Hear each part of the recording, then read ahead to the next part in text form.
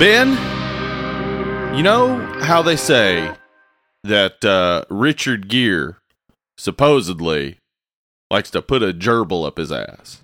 That's what they say. I mean, I don't know the guy personally, but I've heard this tale a time or two. Yeah. And it's long been, considered debunked because it's like, one, why would you do, what pleasure could you possibly get out? Like, if you've ever been scratched by a gerbil or a hamster or something, they're teeny little claws, but they'll go at you. I'll tell you what, they got little teeth, little claws, all kind of things in there. Woof. Keep that away from my butthole. I just don't want it. Yeah, nobody would. Richard Gere wouldn't. We know this. But I've been thinking, what if someone did see a gerbil run up Richard Gere's leg and go into his asshole? And that's not a lie. And they just misunderstood what was happening there. See, they thought, oh, Richard Gere's into some kinky shit. What they didn't know was the gerbil is Richard Gere. Holy shit. Yeah. The Richard Gere mech he pilots is an actor. But he's doing all the work. I like where this is going. Yeah. The body of Richard Gere is just a big meat mech. Yep. For a gerbil. For a gerbil, yeah. I like the sound of this. I can get behind this. Okay, yeah. Let's spread this rumor. Richard Gere is a meat mech. Powered by a gerbil. Yeah, and he's a vegetarian too, so it's like, that makes sense. Because gerbils aren't meat eaters. So the gerbil's like, yeah, why would I eat meat? That's weird. It's weird. Maybe I'll try to pretend to do it to look like other humans. Nah, you know what? I'll be a vegetarian. Dude, the more you explain it, the more it just makes sense to me. Yeah, I'm just telling you, if you're out there right now listening, the gerbil that is Richard Gere, I see you, I hear you, okay? I'm here for you, buddy. I'm here for you. Also, how have you lived this long? That's wild. Gerbils don't live that long. They really don't, no. Yeah, must be a space gerbil or something. What if it's like a family lineage where like the body of Richard Gere keeps getting passed down from generation to generation? I'm just imagining a gerbil with glasses on the end of its nose, like, now, when you grow up, little Billy, you'll have to be Richard Gere. You'll learn to pilot the man. I love it. I like it, dude. Yep. I like it. And you heard it here first on the newest installment of Dead and Lovely, the Richard Gere talkingest, thrill-meest horror movie podcast in this multiverse and the next. Here with the host of the most, it's me, your good buddy, Uncle Ben, back from a week of adventure. Woo! And me, Hollywood Steve, back from nowhere. I never went anywhere. Wow. A whole week of not anywhere. Yep. Tight. That sounds awesome, honestly. Like, as fucking busy as things have been for me lately, I think that sounds pretty rad. It was really cool. Like, I got a bunch of stuff done, and just like, when I was done, it's like, oh, I'm home. I don't have to go home. I'm here at home. Don't have to go anywhere. I'm there. It's a good way to do it. Yeah. And on today's episode, we're going to be talking about A Night of Anne Crape. The Night of Anne Crape. The Night of Anne Crape. Just one. Yeah, it was something that... It's like a really thin pancake. Yep. Just one crepe. It doesn't even take even close to a night to make a crepe. So this is like they really went all out on this crepe. Oh, yeah. But could you imagine like how scary that would be if all you had to sustain you for an entire night was just one crepe? Like, that's nowhere near enough sustenance. That'd be terrifying. I mean, I think I'd make it. It's just a night. What? I guess maybe the stores have closed and you can't. Is that it? Like, there's not even any cool fillings in it, Steve. It's just a crepe. Just a crepe. Just a plain old crepe. Yeah, it's like less substantial than a tortilla. Come on. That's true, and I don't wish for that to happen, but I think I can make it. I wouldn't wish that on my worst enemy, Steve. I would. I would wish that. You would? Okay. Yeah. May you have one crepe this evening, you'll say. Curse you. May you have one crepe this evening. Old French curse. From hell's heart I strike at you, and I wish upon you one crepe. for the evening. Say it ain't so. No, that's too far. Go to bed hungry, you fuck. If you want to skip on to the movie review portion because you just can't handle us talking about crepes and stuff, there's a timestamp for you in the podcast description, but you're going to miss the good stuff. So hang around and chill with us. Crack open a Co-Beer. You know what? What? I think I'm going to crack me open a Co-Beer right now. Why not? I've been working all damn day. I might as well have myself a Co-Beer. Goddamn right. While you're cracking open that cold beer, we've only talked about this at the end of episodes. I thought I'd throw it in early. The upcoming Dead and Lovely, meetup. There it is. Woo! That's right. It's coming up. Yeah. We're going to be hanging out in the fucking cemetery. Oh, yeah. It's going to get real dark. Anyway, yeah, no, we're going to obviously be meeting up in downtown Knoxville on November 4th. More details to come. Obviously, if you're coming in from out of town, we'll be doing the same thing we did last year where we'll have, meet up on Thursday night, have maybe some food, some drink. Then Friday, we'll do something in the morning, and we'll all meet up that evening and have a good old time. But do a thing or two. How about it? Further details to come. But we are here to announce, and this is something I came up with the other day. Okay. I figured you'd be okay with it. Sounds great. If you're going to come, it's going to cost you $3,000 payable to me. Oh, Jesus. Yeah, $3,000. If you want to come and hang out with your boys, it comes with the price, man. We're worth it. Dude, look at it this way, man. This is you. Because reasons, dude. I need it. I mean, because think about it, dude. We've had 275 episodes, something like that. True, yeah. I'm going to say on average about 2 hours an episode. You do the math there. How much entertainment have we given I have done you? the math before. And yeah, it's we're owed definitely hundreds of thousands of dollars. So yeah, at least $3,000 a person is pretty acceptable, is what I'm saying. But I'll say this: you can come hang out with me for free. Yeah, whatever, dude. Look at you, be in the face, turning me into the heel. Boo, boo! And I'm here loving it. I'm like, USA.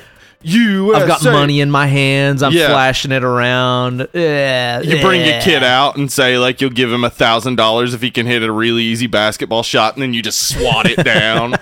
Fuck you. $1 Million Man was a fucking great heel. Just nasty, man. So yeah, be sure to hit us up if you've got questions about the meetup and stuff. It's going to be a good old time. Look forward to seeing all pretty faces and stuff. I just cracked myself open a taste of something local here. It's got some taste on it. I'm here to tell you. What is it? So it's not only just a Zool beer company, Rhymes Like Dimes IPA. Okay. It's an award-winning Zool beer company, Rhymes Like Dimes IPA. It won, what's it called, dude? It's like the International Beer Summit. It's like this global fucking beer judging thing, and it won Best in Its Style for the entire world. Kick ass, Zool. That's pretty serious. I've had many a Zool beer, and every one of them's been awesome. So I imagine they're just kicking ass on that IPA front, huh? It's mighty tasty, man. I've got 2 more of them. Somebody brought these to my birthday party, which of course is always a welcome gift. Yeah. And I'm on my second one here, so I got 2 more here. So you'll get you a pull of one of these. It is mighty fine. It is.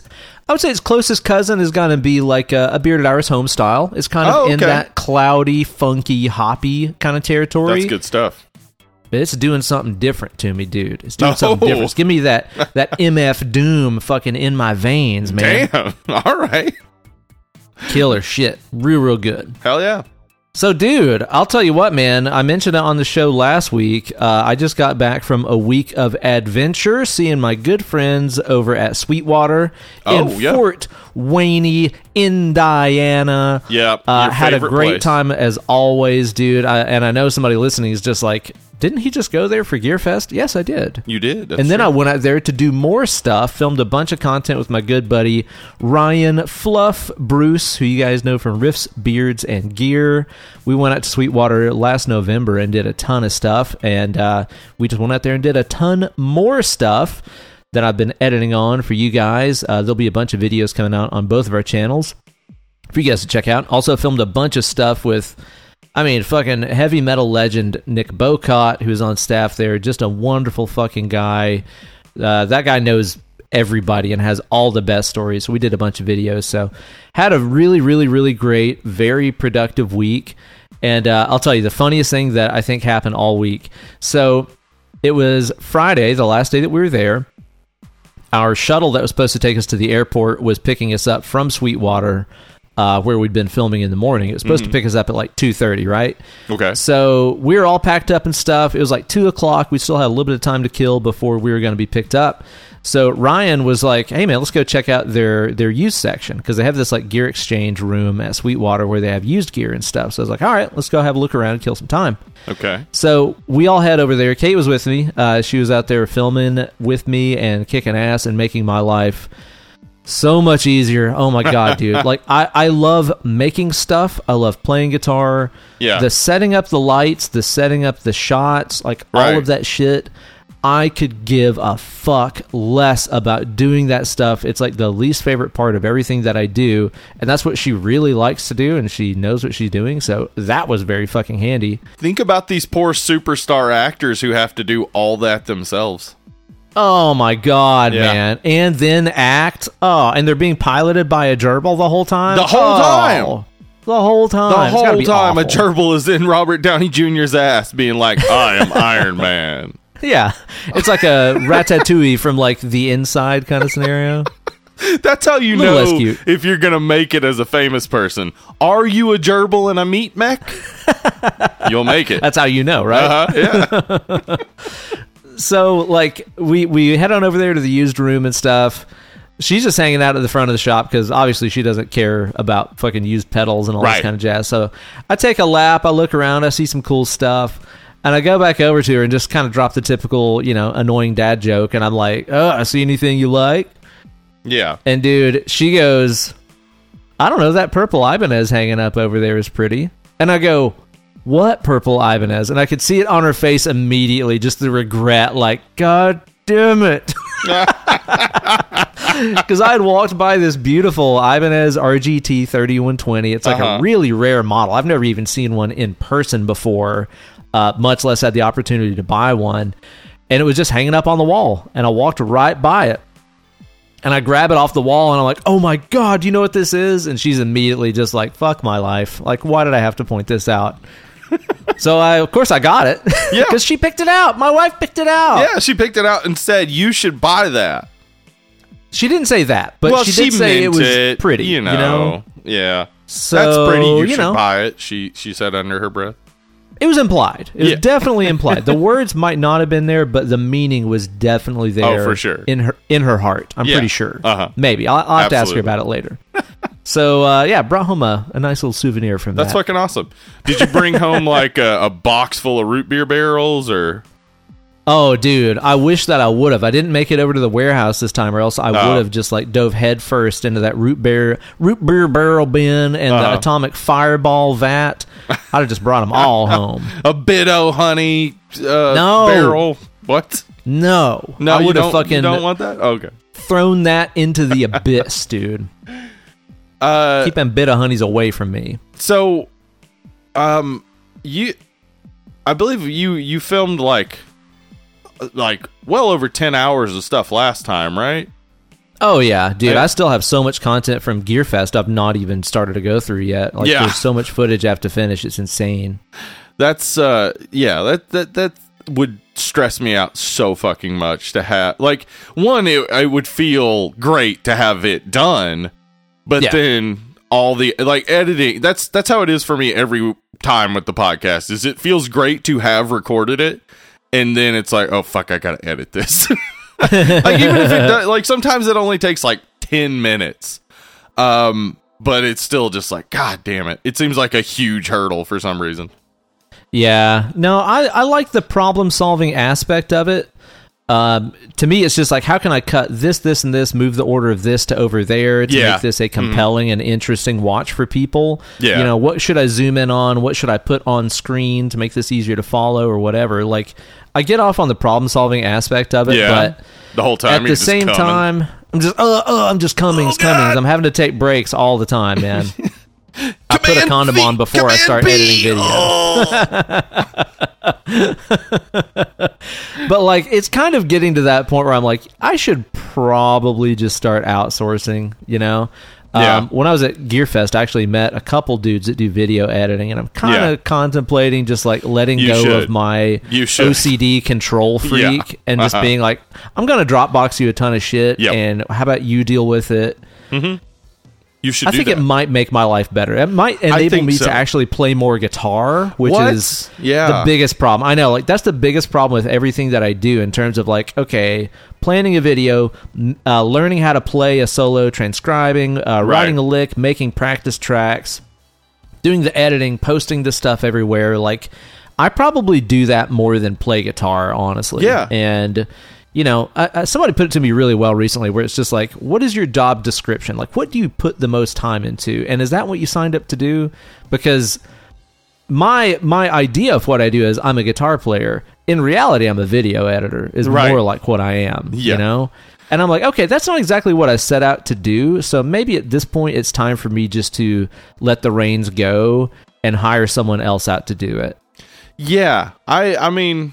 I think you could probably handle that, right? Just, I mean, it's tough giving up the reins there, but once you see somebody else doing it really well, you probably feel a whole lot better and just relax on it, you know? That's the same reason I started having sex instead of masturbating. Right, because it's like, oh, okay, that's how you're supposed to do this.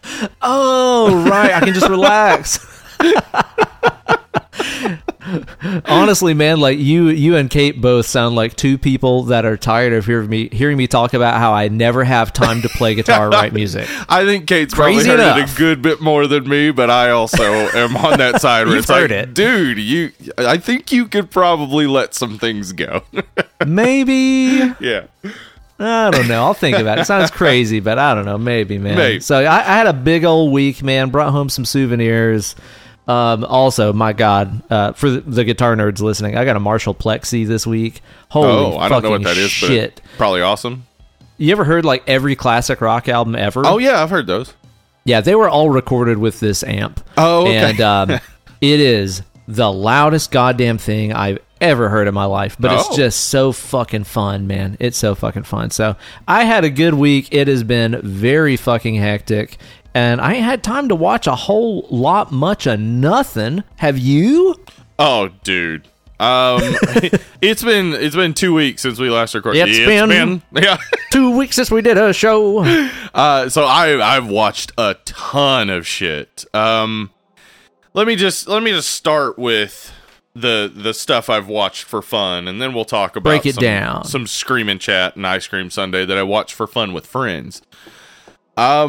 Network, 1976. Heard of it? I've heard of it. I've heard it's very important and that I should watch it. You and our dear departed brother, Brandon Suttles, both told me that this is a really, really important flick that is very relevant, even though it was made long ago. Yeah, it has not lost any of its relevance. It is as relevant as it's ever been. So if you want to feel more connected back to 1976 and realize like, oh shit hasn't changed as much as I thought. Nothing changes. Yeah. Humans are the worst. In fact, it's far more depressing because in fact nothing has changed. Network. Honestly, this was the first time I watched it and really looked at it as a comedy. Like, I've always watched it and knew that it's like a dark comedy, but like just really like noticing how funny. I mean, like, there's a boardroom meeting that is the like quietest kind of conversation about committing murder on television that is hilarious. It's hilarious if you think about it, but if you're just watching it, it's like, oh, this is like really tense. But when you think about it for a second, it's like, wait a second, this is absurd. So anyway, Network, go watch it. It's so fucking good. Also, along the line of really good, The Night Manager. Watched that. It's on Amazon. I don't know that one. It's got a Tom Hiddleston. It's got a Hugh Laurie. A house, huh? Yeah, it's got a house in it. I hope that it's a movie about a knight, Knight, that travels through time and becomes a manager. Kinda, honestly. And he like his employees misbehave and he like jousts them, you know? Yeah, that's all. I'll joust you. Yeah. No, it's not that, unfortunately. It's a spy thriller. Tom Hiddleston cool is our protagonist, and Hugh Laurie is our antagonist. So many great performances in it. Sounds awesome. It is. It's got a Bond feel to it, I would say, but like if Bond were more of a sensitive type than I don't know. The dude gets laid like crazy, but he definitely seems to have more of a heart than a lot of the Bonds. Though I think Daniel Craig's Bond has a good bit of heart to him. So yeah, no, Night Manager. It's a show on Amazon. It's like 6 episodes. I think there's a second season coming. I recommend it. Okay. Also, another show I watched to completion. Star Trek Lower Decks on Paramount Plus. Let me tell you this. What's that about? I'm not one of them Trekkies, dude. I'm not some kind of fucking square. Listen, people listening right now, they don't know I'm wearing glasses, but I am. Full confession. But I'm not some kind of fucking square, dude. Yeah, I don't think it's for everyone. Seriously. I do think the comedy in it is probably, accessible to everyone, but every episode feels like an episode of Star Trek, and the jokes and stuff are very much like tied into the Star Trek universe. It's animated. It's comedic. Oh. Some really great fucking people involved. Tawny Newsome, Jack Quaid. Well, let me ask you this, and this is okay. This is kind of a deep cut Star Trek joke. Oh, here. I'm excited. So, sorry, some of you guys won't get this, but did they set the phasers to fun? Set phasers to fun. Oh, buddy. Yowza. Okay. Did they? Is it fun? Yeah, it is fun. They did set the phasers to fun. Yeah, good to know. I would say if you are a fan of the original series and Next Generation and haven't seen Deep Space Nine, Voyager, Enterprise, you can watch it and still everything will make sense to you. But it has references from all of those shows: original series, Next Generation, Deep Space Nine, Voyager, and Enterprise. So it's like really for Star Trek nerds, and as a Star Trek nerd, fucking loved it. Then also I watched a little movie called The Black Phone. Oh, dude, I've been dying to watch this. Like, everybody has been kind of blowing up about it. RDM saw it. He loved it. A couple other people in the group saw it and really liked it. I watched a trailer for it, and I was like, this does not look good. The trailer looked pretty shot to me, man. But I guess the feedback I'm getting is that it's fucking awesome. Yeah, it's great. I liked it a lot. I mean, it's... I do have a theory that Joe Hill is just Stephen King in a backwards baseball cap and a Limp Bizkit shirt.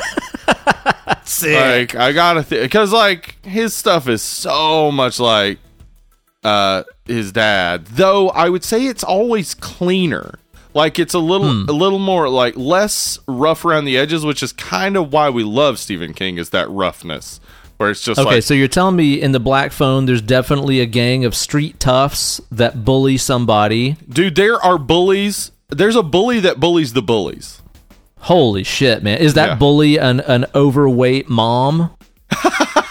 Okay, because that's got to be a King thing. I don't think Joe Hill has, but I've only seen adaptations of his stuff, so I don't know for sure. Okay. But I have not seen that in any of the adaptations of his stuff. So I liked it though a lot because it does much like King. It's like there's one thing going on and then there's like a whole other supernatural element that you're like, I dig that. Yeah, that's interesting to throw that in there. But I liked it a lot. I mean, it's really good performances. It's scary. I mean, it's got good like gross scary moments for sure, and it is definitely something trigger warning for child abuse for sure, because there is a scene of child abuse, and it's kind of at the heart of the movie as well, I would say. But other than that, man, it's just fucking great.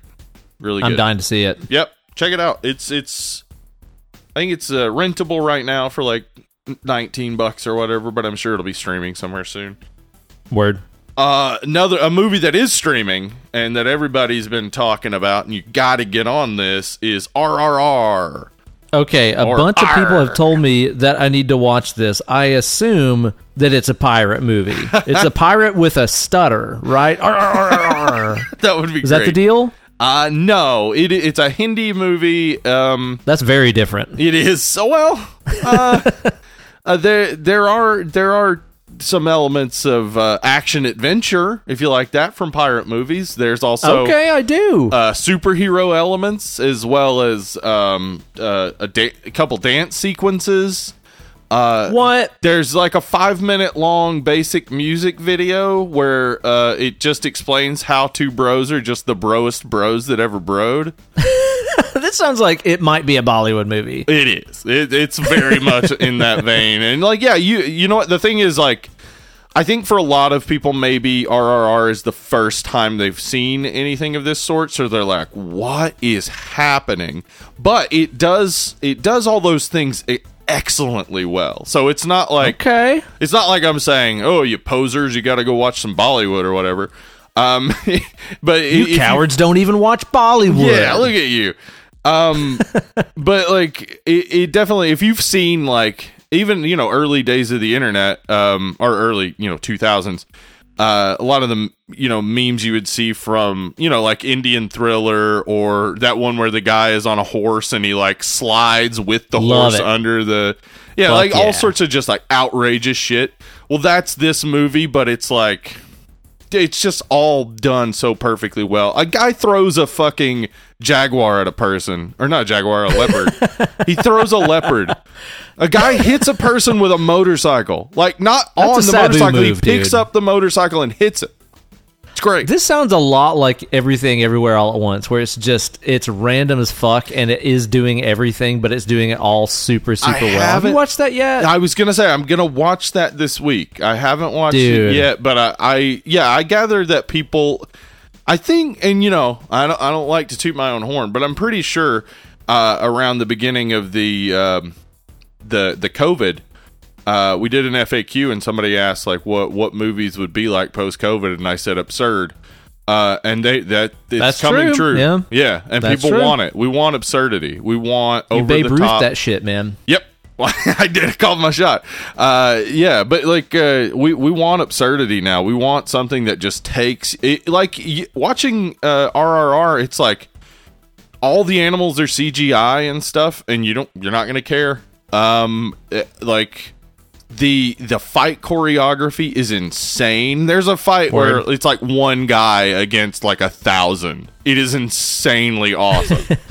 Sick. It's so cool. I loved it. It's Sounds 3 awesome, hours man. long Sounds too, fun. and people are going crazy for it. Yeah, dude, that's a lot of movie. It is. So I recommend it. It's on the Netflix. So it's an R for every hour of the movie, hence RRR. Yep, that's what it is. That's what the R's stand for. Got it. Also, on our Screams and Chats and Ice Cream Sundays, plurals, we've watched some movies.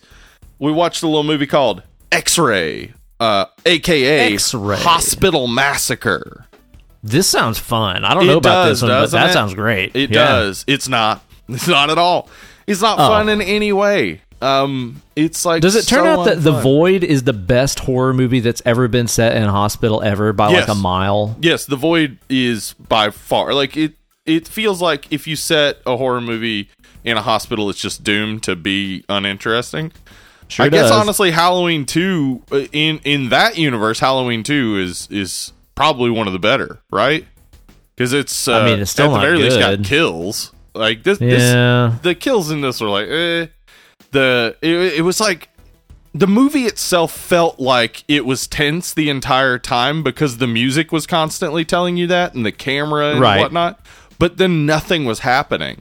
So it's like if everything feels tense, nothing feels tense. That's true. Yeah. So by the time you get to the kills, you're like, I don't care. Who cares, right? Yeah. Well, shit.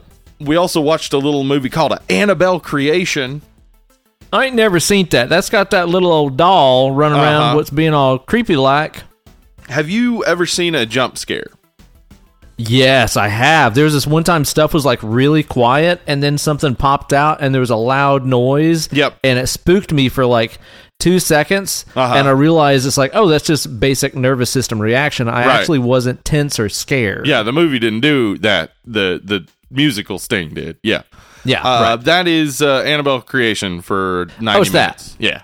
Wow, 90 minutes of that. I bet that gets old. Yep, it gets real old real quick. The first time I tried to watch it, I only made it about 15 minutes into the movie.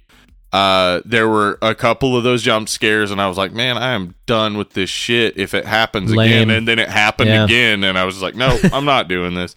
And it turns out the rest of the movie is just that. So I wasn't missing anything. Yeah, we watched a movie called The Unnameable, which is based on H.P. Lovecraft story. Harry Potter Lovecraft. Yeah, okay. old Harry Potter Lovecraft. And I would say this one was one that if I watched and paid attention to is probably like a 3.5 or a 4. Because like the effects were cool and the creature looked cool. The characters were very unlikable. And that may have just been because, we were watching it in a group setting and being all like, I hate this asshole or whatever. But it felt like they sucked. I will repeat, though, what our homegirl Lori said about it. She said, I'll tell you right now what this movie is missing. Hot-ass guys with dongs out. Dude. I mean, that's so many movies, though. She's got a good point. Yeah. So I think... if they had thrown some hot-ass guys with dongs out in, that might be like a 5 or a 6. Dude, it really would have upgraded the entire thing. And finally, we watched Toxic Shark on Sunday, so a couple days ago. Now, I had an aunt a couple of years ago what left a tampon in overnight, and she got that Toxic Shark syndrome. Yeah, Toxic Shark syndrome, right? That's right. Was it about that? I didn't know. You leave a tampon in too long, and a shark finds you. They can smell the blood a mile away is what they say, you know? Flopping down the street like, gotta get to that tampon. Constant threat, man. Toxic shark syndrome. That's what that's about. They tried to warn you. They sure did. Ladies, I'll tell you this right now. That's one of the dumbest bits we have ever fucking done. I don't know. There have been some dumb fucking bits on this show. That's up there. That's definitely up there for sure. Toxic shark syndrome. Wow. So I would say very clearly this movie is no Ghost Shark. Ghost Shark is a fucking classic. Toxic Shark, it had its moments. Like, basically, if the shark bites you, you kind of turn into a were shark, and that was cool. That's cool. Yeah, but they didn't, like, actually transform into sharks. If they had done that, I think this would have been, like, a much better movie. Instead, they were just kind of like zombies, and it was like, whatever. But that's less fun. Now, I don't recommend Toxic Shark. Just... watch Ghost Too Shark bad, a second dude. time. That had been, on my to-watch list forever. I'd been stoked about this since they announced it, So what a disappointment. I know. You have that Toxic Shark pennant you carry everywhere and just wave around. I do. Go Toxic Shark, I say. Yep. Too bad, man. Missed opportunities. Wait, what did you watch, Ben? You said you watched a couple things.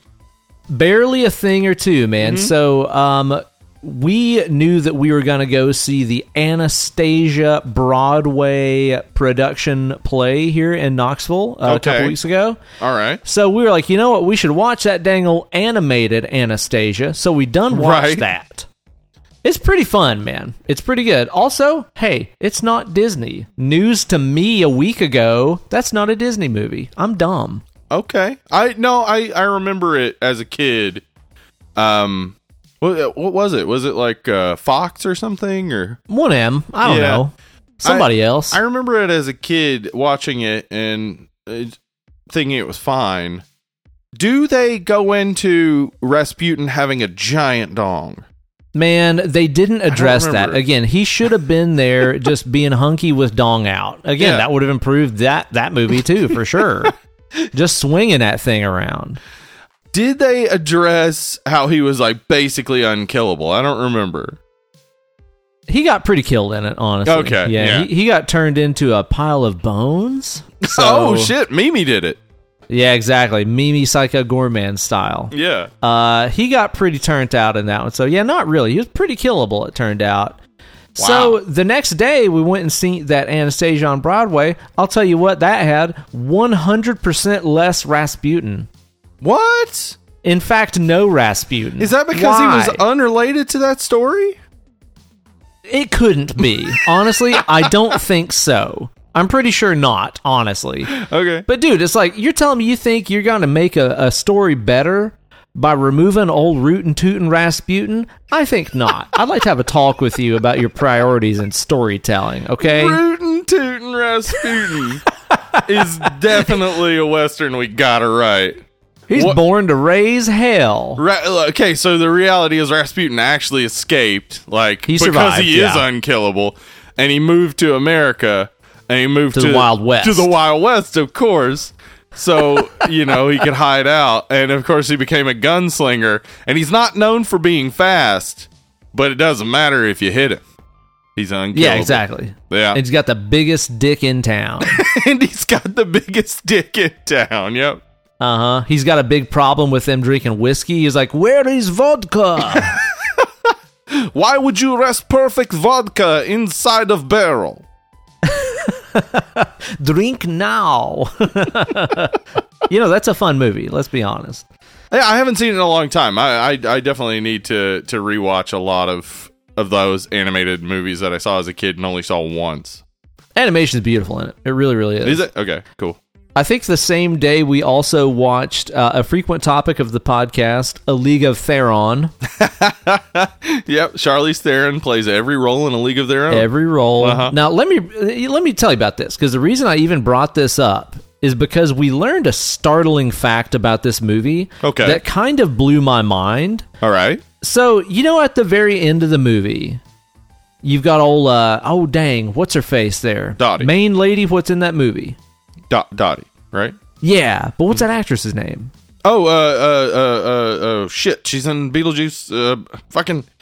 I know, damn dude. it. Somebody is like What just smashing happened? their steering wheel right now. I'm I'm bashing totally it, man. blanking on it. Yeah, you just We gotta keep get talking, and Fuzzbeat on that. I will look that up. Go ahead. Okay, so at the end of the movie, it shows her, and she's all old, and it's like the reunion of the baseball team and stuff, right? Yeah. Yeah, Gina Davis is all old, and she's Gina Davis right. is old, exactly. Yeah, we were holding that name back just to see if you knew it. Did you know that that's not Gina Davis in old person makeup? Because it's not.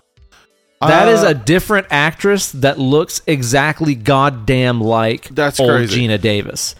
And then the crazy part is all of her dialogue is Gina Davis talking with the most perfect ADR I have ever seen in my entire life.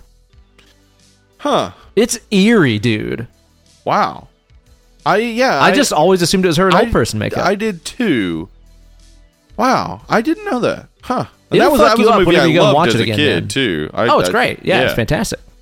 Yeah, I've seen it a million but that times. that blew my mind, dude. It's like, that's not actually Gina Davis. That is someone they found that looks exactly goddamn like her, only is 40 years older than her or whatever. What if there were only like 40 faces? I kind of think there are, dude. How many people have you met in real life that look exactly like Buzz from Home Alone? There's palette swaps all over this goddamn world, man. That's true. It's like, fucking Sub-Zero to Scorpion. It's like the vest is a different color. It's a fucking palette swap. It's a palette I swear swap. to God. It's like half of all cops look exactly like Buzz from Home Alone. Yes, they do. They really, really do, man. Like, everybody has met that guy. Like, everybody knows somebody that looks like Buzz from Home Alone. Yep, It's a fact. for sure. Yep. So, maybe there are only about 40 faces. Yep, they found an older model palette swap for Gina Davis. That's what they did. Clear as day. That's cool. So we also watched the movies that made us on Netflix. They had a RoboCop episode they put out a while back. Okay. Dude, it's fucking great. Just made me want to rewatch the RoboCop. Yeah. Fantastic. They really do a good job of paying homage to the fact that that's like a fucking perfect movie. Yeah. Mm-hmm. It is. Really good. Have you watched that episode? No, I haven't. Though I watched something about RoboCop, a YouTube video about RoboCop the other day, and they kept showing the guy falling out of the building, and like, they just every time it happened, it was like, why are his arms so long? Why are his arms long? That's the only part of that movie that I'll be like, why though? The long arms. I don't understand that. So That's weird. so strange. Yeah, it's like it seems deliberate. It does. It seems like they were like, oh, on camera, like with perspective, it'll look right, and then it didn't. No. And they were like, oh, fuck. Keep it. Yeah, keep it, I guess. But that was really good. And the only other thing that Kate and I watched this week is the new Jordan Peele flick. Oh, yeah. You guys we did a mini-sode on. Yeah. Dude, I cannot wait for you to watch it. I'm excited. It's so fucking... You didn't listen to the spoilers on it. No, I haven't listened to anything about it. I know nothing about it. I've only seen like a bit of a preview. So okay, cool. Honestly, I'm just going to tell you to keep it that way. I'm trying, yeah. The first trailer that I saw didn't really tell much. The second trailer I saw told me a little bit more, and I was like, oh, okay, this is not really what I was expecting, but I'm still interested. Okay. I think going into it with a pretty blank slate is going to benefit you. It's fucking awesome. Spoilers, it's fucking awesome. Yeah, I keep hearing that, so I'm excited to see it. Yeah, I think that you're definitely going to like it. And that is about it for me. That's about all that I have watched this week, other than Night of the Creeps, which is now going to be in my perpetual rewatch pile, dude, because I'll tell you, man, like when it comes to wanting to sit down and have a good time watching a horror movie, I always go 80s. Like there's a few flicks in the 90s and the aughts and stuff that I do go towards, but 80s stuff to me is just where it's where the heart lies. It's where home is. It's where I live, laugh, love, you know? Yeah, I know what you're talking about. It kind of inspired me to be like, you know what I'd like to do with this movie? I'd like to put it in for just a weekend or a long night, something or another, 80s horror movie marathon that I'm going to theoretically do one day, maybe after I hire somebody to edit video for me. Yeah, that sounds like a good idea. Hire somebody to edit video. Boom, next night, horror movie night. Horror movie night. And you know what? I'd like to kind of talk about my plans for this evening here in the Preview Palace. Welcome to the Preview Palace. I'll tell you what, this beer is getting real good to me, dude. Oh, yeah? This Polar Seltzer over here, original flavored, calorie-free, they say. It's doing Whoa, good not a things for sponsor. me. They're not greasing us up to say these things. Nope. They can if they'd like to. I'll take crates of Polar Seltzer to be like, hey, if you want a fizzy water, there you go. I would love that because currently I buy boxes and boxes and boxes of Polar Seltzer water. I would love to just not buy them. Yeah, that would be nice. Hey, Polar, you know? holla at us. Or anybody who makes boys. seltzer, holla at us. I'll put out another product placement. Kate found this fucking natural ass, it's not even an antiperspirant, it's a deodorant called Nude, N-U-U-D. Uh-huh. I just started using this shit the other day. I was telling you about it on a text message. And it's kind of blowing my mind. Listen, I y'all. know. The way you were texting about it, it sounded like it was LSD. Like it's a miracle drug. Yeah, like you put it on and you just like immediately started hallucinating and everything was great. Dude, and I'm not stinky. That's the greatest part about it. That would be the better part, yeah, since it's what it's supposed to do. That's awesome. I'm going to report back after a few weeks worth of use, but as of now, like 3 or 4 days in, it's kind of blowing my mind. Check that shit out. No. Okay, anyway, the Preview Palace. Horror movie. We're on a horror movie podcast, right? That's what we do? We just did 2 ads for stuff for free. Yeah. We're good at ads. Carbonated water and deodorant, so I don't know what we're fucking doing here. Anyway, so the Preview Palace, we're talking about putting together an ultimate, just fun time 80s horror movie marathon. Yeah. Steve, I'm interested to get your picks here. We got a couple of different categories. Yeah. We're going to lay out for a perfect 80s horror movie night. We got a zombie, we got a werewolf, we got a camp slasher, a comedy, a vampire choice, and also just a random, fuck it, it's the 80s, cocaine crazy wildcard miscellaneous choice here. And if you're listening out there and you're like, hey, why do these two keep naming these particular movies when I have recognized this movie to be a classic in 20 and 22? Yeah. We're going for the most 80s possible picks. A movie that exemplifies the 80s, not just the best movie from the 80s.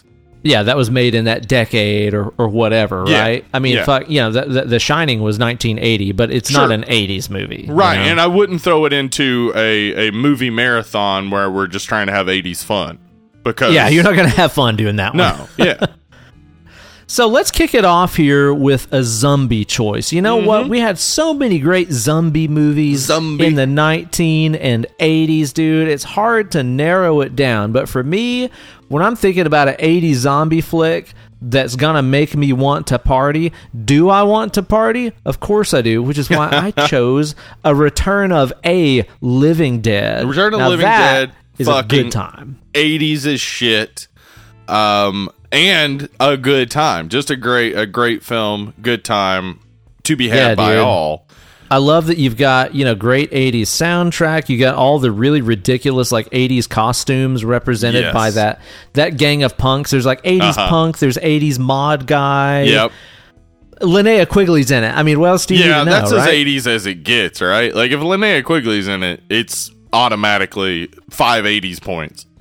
Exactly, yeah. Quig's in there dumping both boobs out. Them out, yep. Yeah, 80s as fuck, duh. Yeah. I think that is a perfect pick. I think, also Day of the Dead would be a great pick. Yeah. Just, go listen to our Day of the Dead episode. We talk about it a good bit, but it's shot in Miami. Everybody we see the zombies we see walking around are all 80'd out. It's very cocaine-y. But dude, then also 80s as fuck soundtrack, too. the soundtrack is just so 80s. And I think, that's kind of a great 80s zombie movie. They even included it in Stranger Things. They went and saw Day of the Dead at the beginning of season 3. So, very, very 80s exemplified type of zombie movie. That's a pretty damn old good choice right there, I gotta tell you, man. It's a good choice. All right, what about a werewolf? You're talking about a werewolf, a movie what's got a wolf, what's going where? To the 80s, to your 80s party night, man. Now listen, we had some good ones, obviously. This is the fucking decade that dang old American Werewolf and fucking, London come out. Yeah. That's quite a movie. I'm not going to say it's a very 80s movie, though. No, not necessarily, no. It's great. It's fun. It's wonderful. It's probably the best werewolf movie ever, but it doesn't scream 80s party to me. Mm-hmm. What screams that to you? I think there are a ton of choices, but to me, the most 80s werewolf movie is going to be Teen Wolf. I mean, it's kind of hard to argue with that. Yeah, it's set in a high school, already very 80s. Stars Michael J. Fox, the fucking man of the 80s. Then also, you've got just a werewolf surfing on a van. You got just fun little montage moments. Yeah, slam dunking. The funny moment where he turns into a werewolf and his dad is also a werewolf on the other side of the door, and he's like, "I got to tell you something" or whatever. Pretty all awesome. That just feels like it's that very 80s comedy style, but also a werewolf. Also, some stuff in there that's aged very badly. Oh yeah, absolutely. But that's part of the game here. Okay, so for me, dude, I went with one that we did here on the show recently because, come on, are you gonna get more 80s than a damn Busey with a head full of teeth in a Stephen King short story? What's called a Silver Boulé? I don't think so. With a motorized 3-wheeler wheelchair, and it feels very 80s overall. It just has all the markings of what you think of Stephen King, Gary Busey. What's his name? Corey Haim, right? Yeah, Corey Haim. One of the Coreys is in it again. The boys of the 80s, the Coreys. It does just and it's even got that kind of Goonies feel from time to time too. So it does indeed, man. Mm-hmm. So you're gonna bust out the wild turkey. Yeah, everybody's gonna do a shot whenever Gary Busey says bald-headed, jumped up Jesus Christ, right. Whatever he says. Yeah, take a shot every time Gary Busey does something very Busey. You're gonna have a good time. You will. And you'll be drunk as shit. Oh my God, absolutely. Okay, so if we're talking about 80s horror, you got to, of course, talk about a camp slash. You're going to slash a camp up if you're talking about some 80s fun, right? For sure, yeah. Now, of course, everyone's going to be thinking about our boy Jason. Yeah, Jason. Like, iconic camp slasher guy, for sure. There's not a lot of camp in a lot of those movies, though, frankly. Yeah, and it's not, I would say, other than the first one and maybe, you know, the punk rock chick, emo type of chick in 5 doing her little dance and Spider, there's not like a whole lot of 80s elements in most of them. It doesn't feel quintessentially 80s. Yeah, I totally agree with that. It seems bonkers to not put that on the list, but at the same time, there's other camp slashers that are just way more fucking 80s. Yeah. And honestly, I would even say, fucking hot take, better at doing a camp slasher. Yes, for sure. Yeah. As far as camp slashers go, Jason rarely has actual campers to deal with. Mm-hmm. Yeah. What's going on your VHS fucking playlist here for an 80s camp slasher? Well, I mean, you know, I think there's just 2 top contenders for me. Damn right. And I'm going to pick The Burning.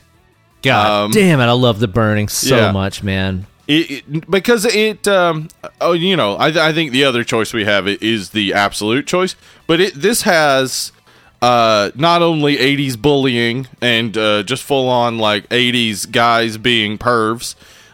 It's got people playing softball dressed all 80s. It's also got that scene in like the city where the city's all like scummy and stuff, and then he kills that sex worker. Like, like all of that reminds me more of like, you know, other 80s movies too. So it's just like, if that feels far more 80s than say a Friday the 13th movie. I tend to agree, man. Is there any sight more 80s than seeing George Costanza with hair? I don't think so. Yeah. That's just mind-blowing. Like, what? Yeah. Utterly mind-blowing. Dude, The Burning is the shit. I fucking love that movie. Actually, you know what? I might even fucking watch that tonight. Yeah, it's a good watch. Good one. But the undisputed heavyweight champ of 80s camp slashers, is fucking Sleepaway Camp, dude. Sleepaway Camp. A movie that, dude, you can watch on any level that you want to. If you just want to watch, you know, just dumb, silly 80s shit and some really graphic kills, sure, you can do that. Yeah. If you want to watch it as this whole narrative on gender identity and forced gender identity, like we talked about when we did it on the show a couple of years ago, dude, you can get so much out of that movie. I think it's fucking phenomenal and probably the best ending of any movie ever. It's hard to beat, man. It's perfect. I think it is the best camp slasher. And just so 80s, because like, you got the guys in crop tops and short shorts. Oh yeah! Again, we got the 80s bullying. We got plenty kids, of it. That camp is aggro as fuck. Yeah, the kids just cussing like sailors, and it is very 80s, and the pranks and all that stuff, and and it feels like, you know, unlike most Friday the 13th movies, it feels like a summer camp. Yep. Because it is summer camp. That's the one I'm going to put on, man. Yep. Dude, I'll tell you what, though. After I watch that movie, that ending is going to just fuck me up and rock me so hard. I'm going to need to lighten the mood a little bit. The party, it's going downhill. People are getting freaked out. They were all drunk on that wild turkey from watching Silver Bullet. Then they got to the ending of Sleepaway Camp. Oh, my God. What is reality? It's blowing their fucking minds. I got to bring them back with some LOLs, some LOLs, dude. What am I going to do? Well, you got to pull out a horror comedy, and the 80s has some. They have a number that are really, really good. But right here's where I'm going to slot in a Friday the 13th movie. Friday the 13th Part 6, I think It or 4, my favorite Friday the 13th movie. But Friday the 13th Part 6, also great horror comedy. Just solid horror comedy. Yep, that's one that you don't even have to fucking attempt to pay attention to. Just put it on, catch the dumb parts and the kills, you're gonna have a damn good time. Catch that RV crash, man. It's got all the stuff you need for a fun time, and good jokes, solid stuff. I like it. That's true. That's a pretty solid choice, man. Now, for me, it kind of came down to two different movies. One is a little kiss ass to the director of today's movie of choice, old Fred Decker. Yeah. The other one that I thought about that is just super fun and ridiculous to have on at an 80s theme party fun time night. Dude, Slumber Party Massacre 2 is so fun and 80s as fuck. Yes. It is so good. It is. But I think at the end of the day, dude, I got to bring it back with my boys from the Monster Squad. Yes. The Monster Squad. Yeah, I actually rewatched that too for this episode because, directed by Fred Decker. And man, the works of Fred Decker.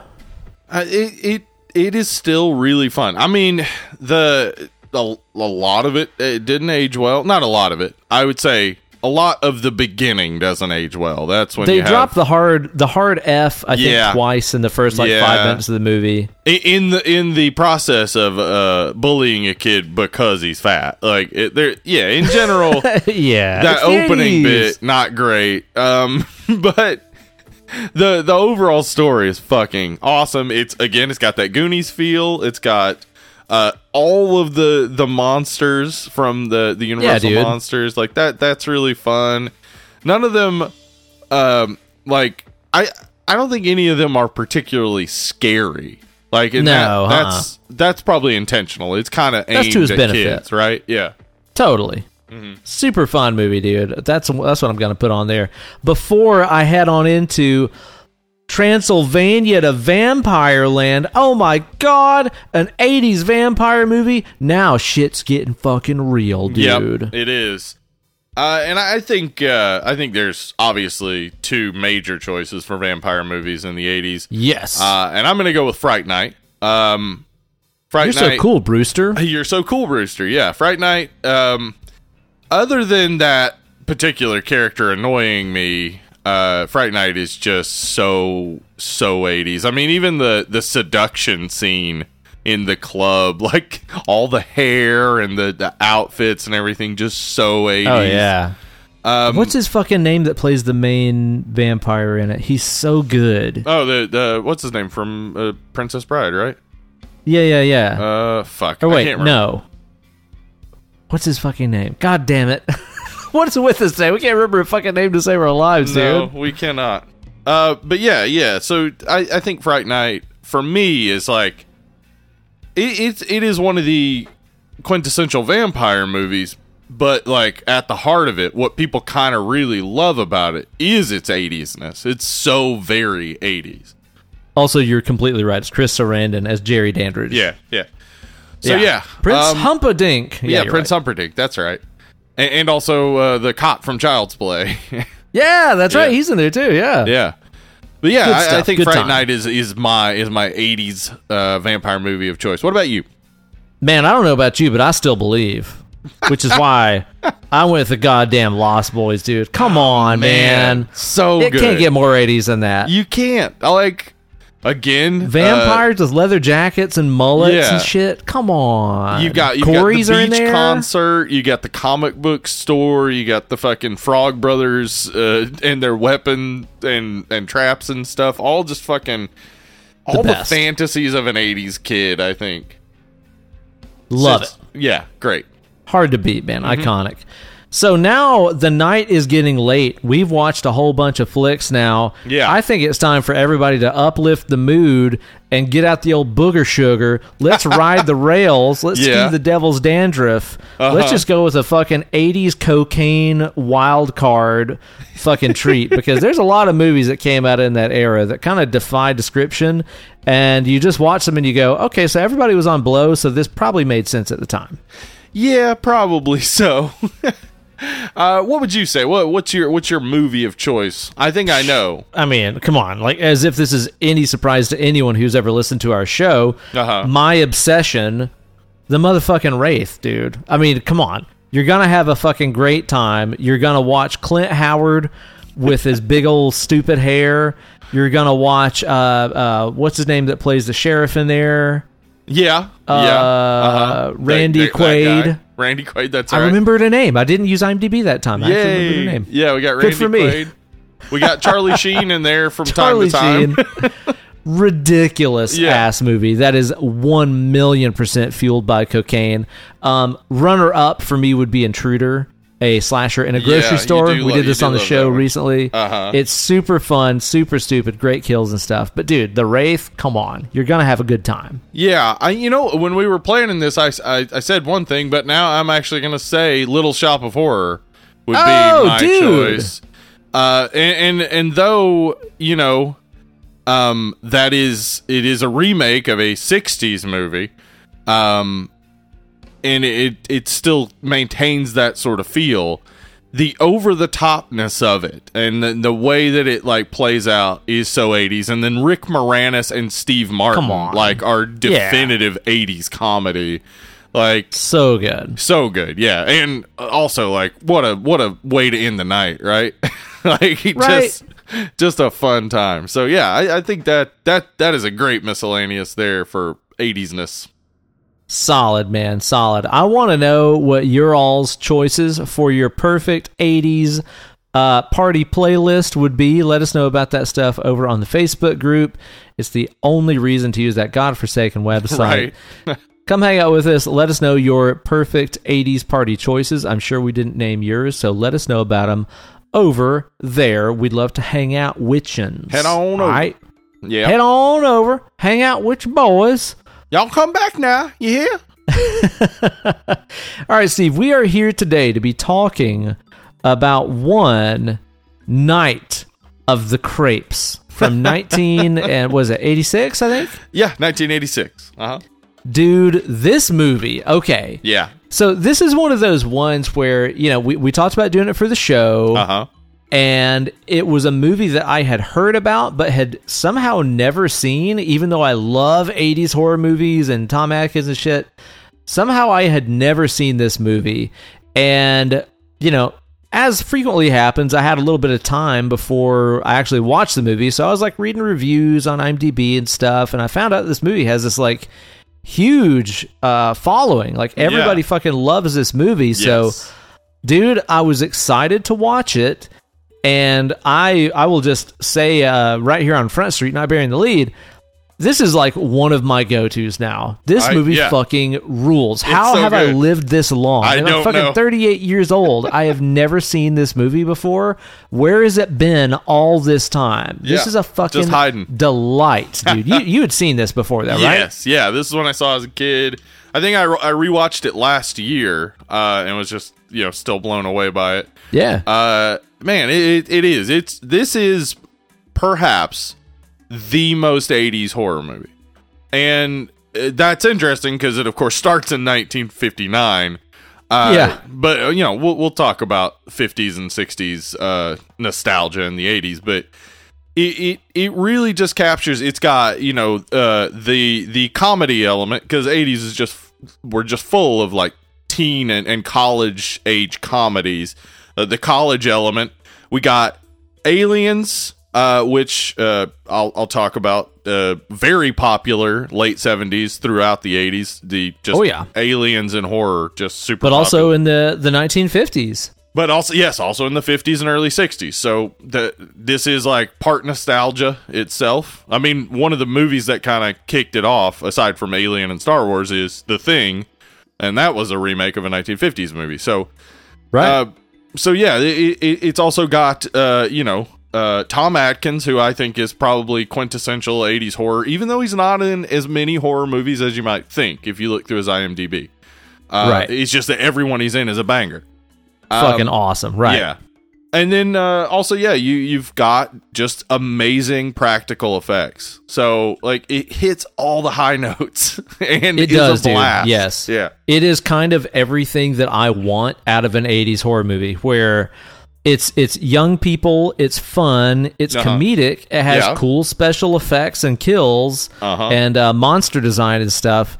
Like, there's not really a lot of boxes this does not tick for me. And it even has the fact that it's set in a school, which, as you know, is always like a big turn on for me for a movie. Yeah, and I'm a big fan of that too, especially like in 80s movies. I don't know why that is just something I immediately think of. I think it's probably stuff like Revenge of the Nerds and whatnot that were very prominent in the 80s, but just so many '80s movies that were aimed toward younger people were set in high school or college.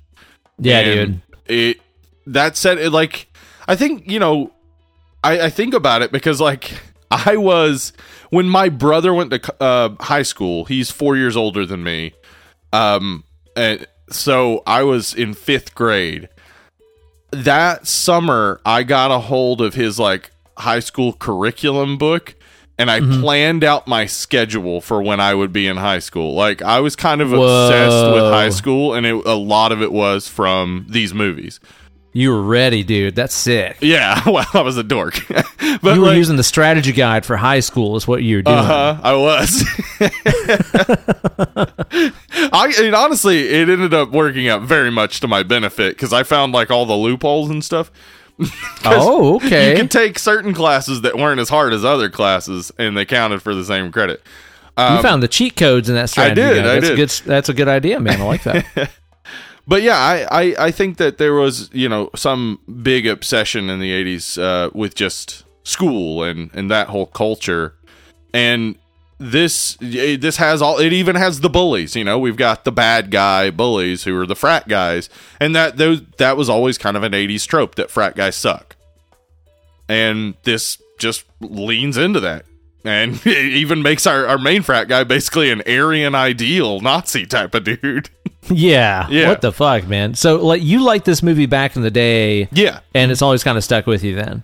Yeah. And this is one that we probably didn't rent a ton of times. I remember seeing it just a few times as a kid, and then seeing it, you know, more as a teenager and really getting it. Because as a kid, it's just like, you know, funny moments and stuff, but you don't really get how funny it is. But as a teenager, just like, oh, fuck. All this is like solid humor. Yeah. But yeah, I love this movie as a kid, and still, like, as an adult, I think that this kind of just nails exactly what it's going for, which is probably what we said about Monster Squad. I think Fred Dekker, like, you know, this movie is his first, and then Monster Squad was the next year, and both kind of bombed.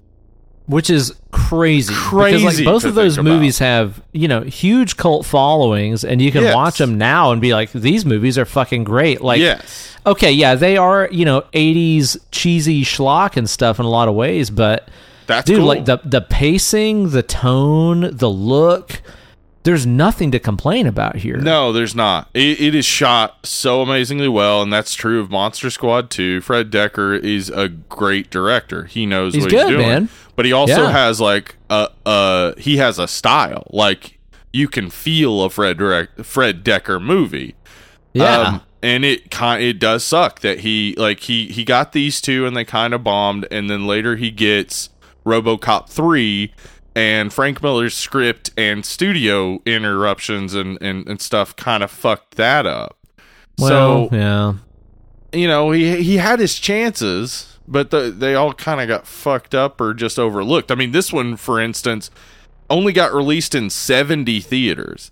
So that's nothing. That is nothing. Yeah. You normally, a wider release would be expected for a movie like this. Only got released in 70 theaters, still made around $600,000. I mean, that's, you know, a bomb, but I'm assuming if they had released it in more theaters, it would have actually made money. I wonder why they kept it back like that. I watched the behind the scenes making of stuff on the director's cut DVD, and Fred Dekker basically said that he kind of was bad at playing the game, and gotcha. He sort of maybe rubbed some people the wrong way, and that led to it not getting as wide a release as it should. Even the New York, apparently the New York Times review of it kind of suggested that it had been snuck into New York City because, like, nobody knew it was coming out, and if nobody in New York City knows your movie is coming out, that's bad. Sure. Yeah. Damn, man. That sucks because it is a blast, dude. And I was really stoked to watch this flick for the first time for the show. Mm-hmm. And then I was honestly, first impression, kind of confused by it because I knew that it was a movie where, you know, it's like, hey, the good news is your dates are here. The bad news, they're dead. I knew it was like a zombie frat kind of movie. Yeah.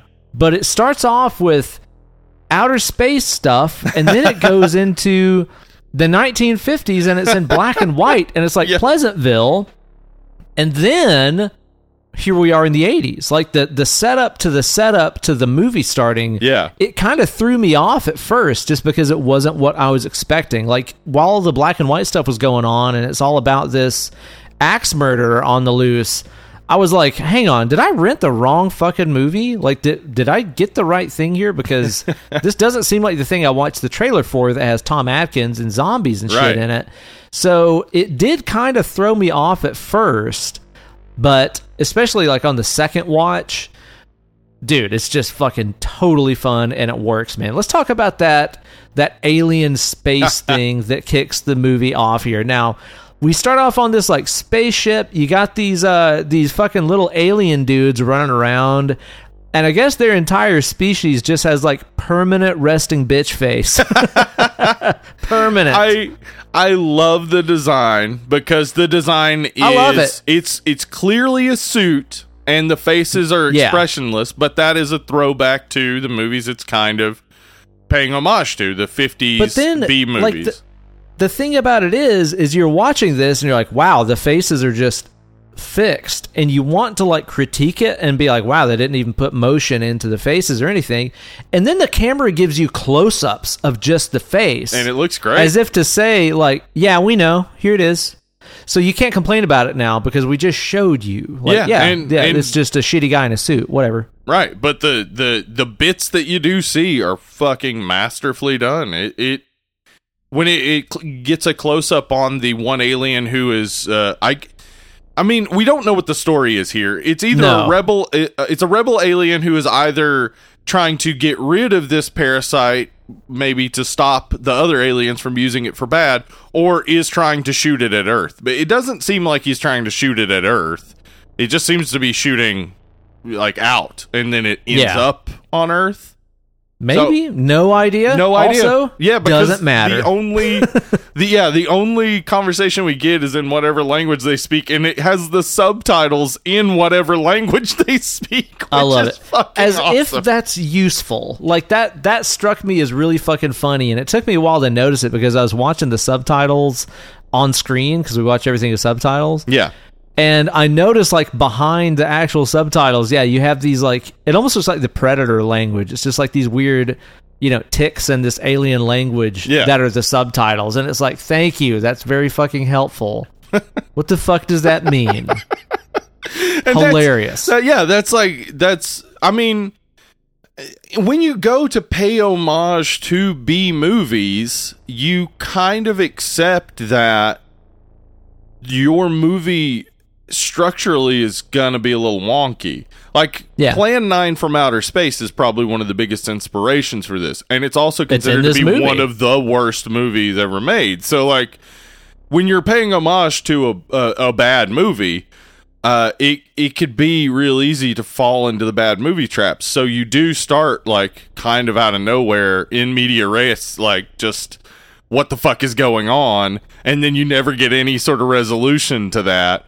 But, like, it's hilarious. Like, you're not mad about it. Like, even though, you know, you watching it the first time, you're like, what is going on? By the time you're done with the movie, you're like, yeah, of course that happened.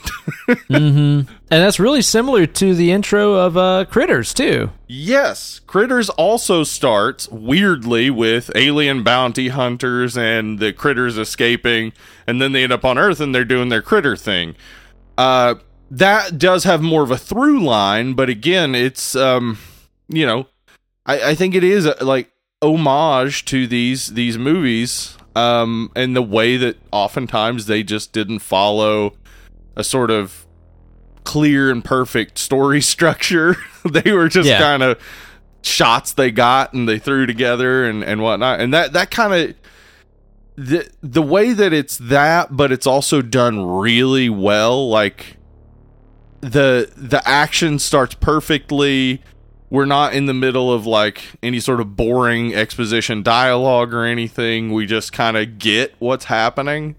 and then boom, we're in the 50s, and then it's like, wait, now what's happening? Yeah, it's in black and white totally. now. It was in color before. What the fuck is happening? It's funny to me too to like watch this movie, which is, as we said, just 80s as fuck, in the middle of this time period where, you know, here in the 2020s, we've kind of been in this 80s nostalgia for a while now. For a little bit, yeah. Well, we've moved on to 90s, all that stuff. Yeah. Yeah, it's getting there now. Yeah. But it's interesting to know that, like, during the 80s, the thing that we're reminiscing about now, they were reminiscing about the 50s. Yeah. Well, and the thing is that the 50s nostalgia had started in the 70s with, like, you know, what was that George Lucas movie, American Graffiti? Right, yeah. Yeah, and then, like, Happy Days was building off of that, and so there was the 50s nostalgia starting in the 70s that carried over into the early 80s that then turned into 60s nostalgia by mid to late 80s. And this is on the cusp there. This is maybe kind of why the studio didn't believe in it, because they were like, people are past 50s nostalgia at this point. But it had been pretty well a cemented part of the early 80s. And it's why, you know, as I said, Carpenter remade The Thing. Like, it was people looking back to the movies of their youth, and their youth happened to be in the 50s. Sure.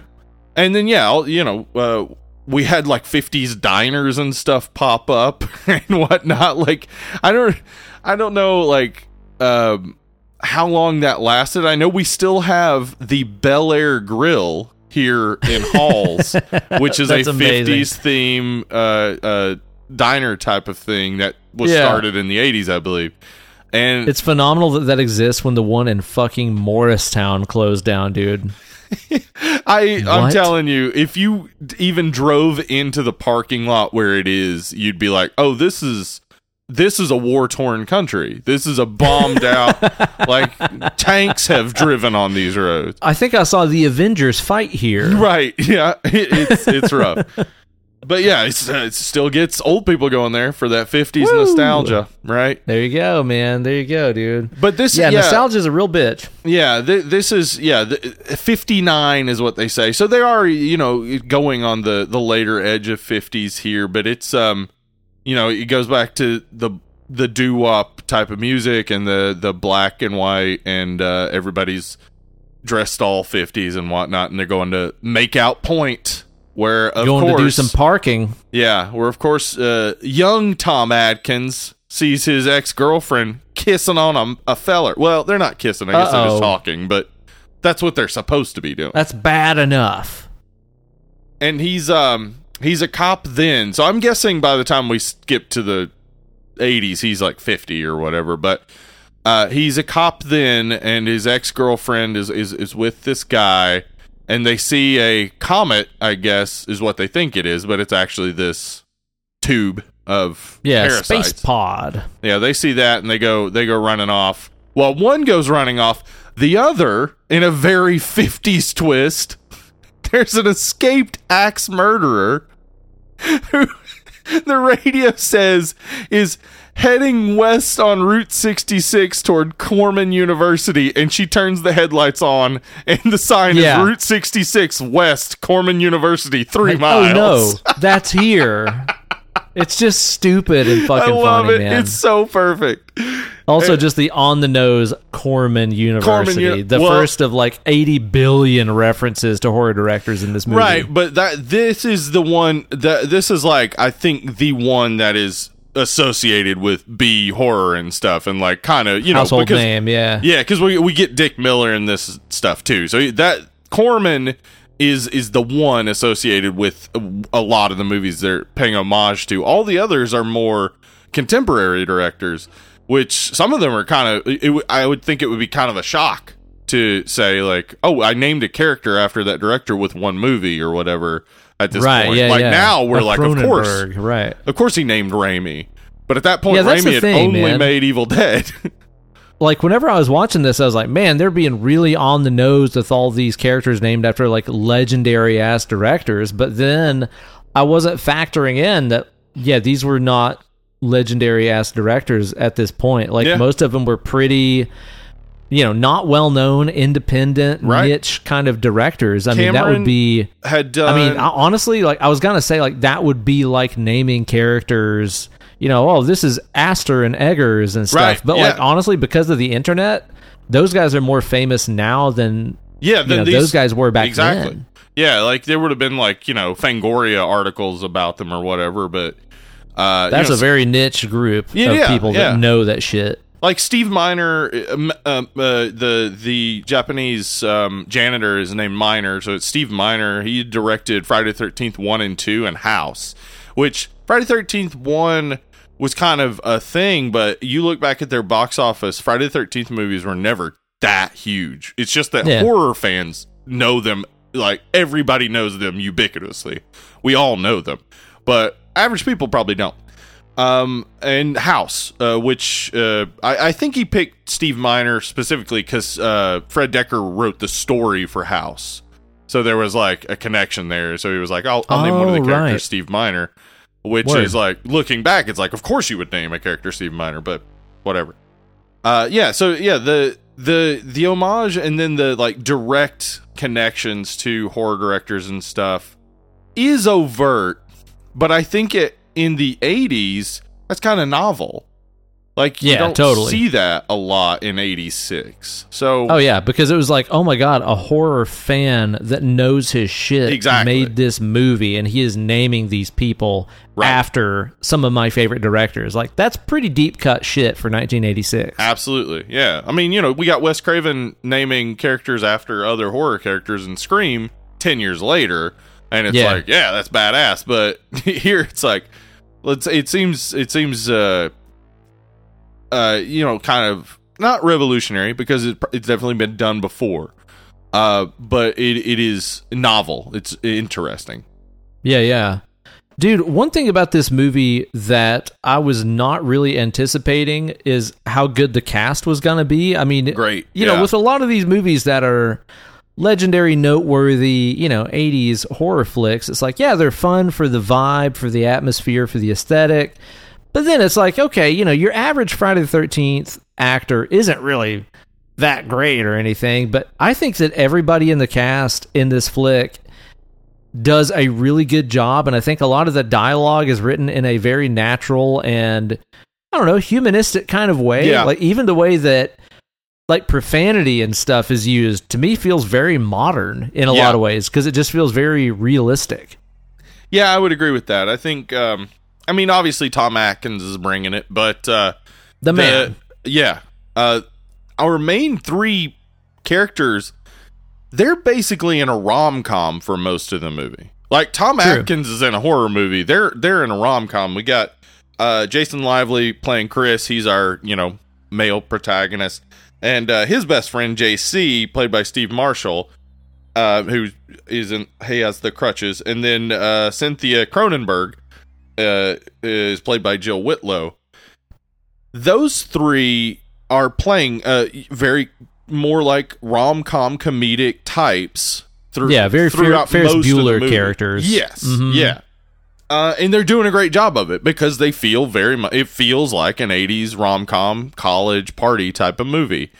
But then when they have to switch into serious mode, they do very well. I mean, JC, that tape recording that he leaves, and what's his name? Chris Romero sitting there listening to it. That's like a real like sober sort of moment for this so far rom-com up to this point. And then Chris and Cynthia fighting off the zombies and like, shotgun and flamethrower. It's real fun and stuff, but it's gotten into a different type of movie now. They're fully in a zombie movie at this point. Yeah, there's definitely different layers to the performances and stuff in here that I was not anticipating. And it's like a lot of it is like dumb and cheesy and fun, like whenever zombie Brad shows up to the door and Valley Girl doesn't even register. She's like, very funny, Brad, your date's here. Like, there's stupid stuff in here, but at the same time, like, this movie kind of changes gear tonally a few times in it, and I really appreciate that. Like, I think it works very well, kind of in the same way that a movie like Shaun of the Dead does, where a lot of the movie is very fun and funny, but when it gets real, it gets real. Like whenever Chris is listening to that tape that JC left him of him explaining how he got infected by this zombie, and he's like, I walked by myself on my own. Like it sounds very, very real. And Chris's reaction to listening to this tape is very like, what the fuck is happening? Yeah. And then even when he's like, I love you, man. And it's not like gay, you know what I mean? Like you'd expect out of an 80s movie, you'd expect that to have some kind of like, oh my God, a guy told another guy he loves him. Ew. It is like a very realistic, like, yeah, this is male friendship. It's fine.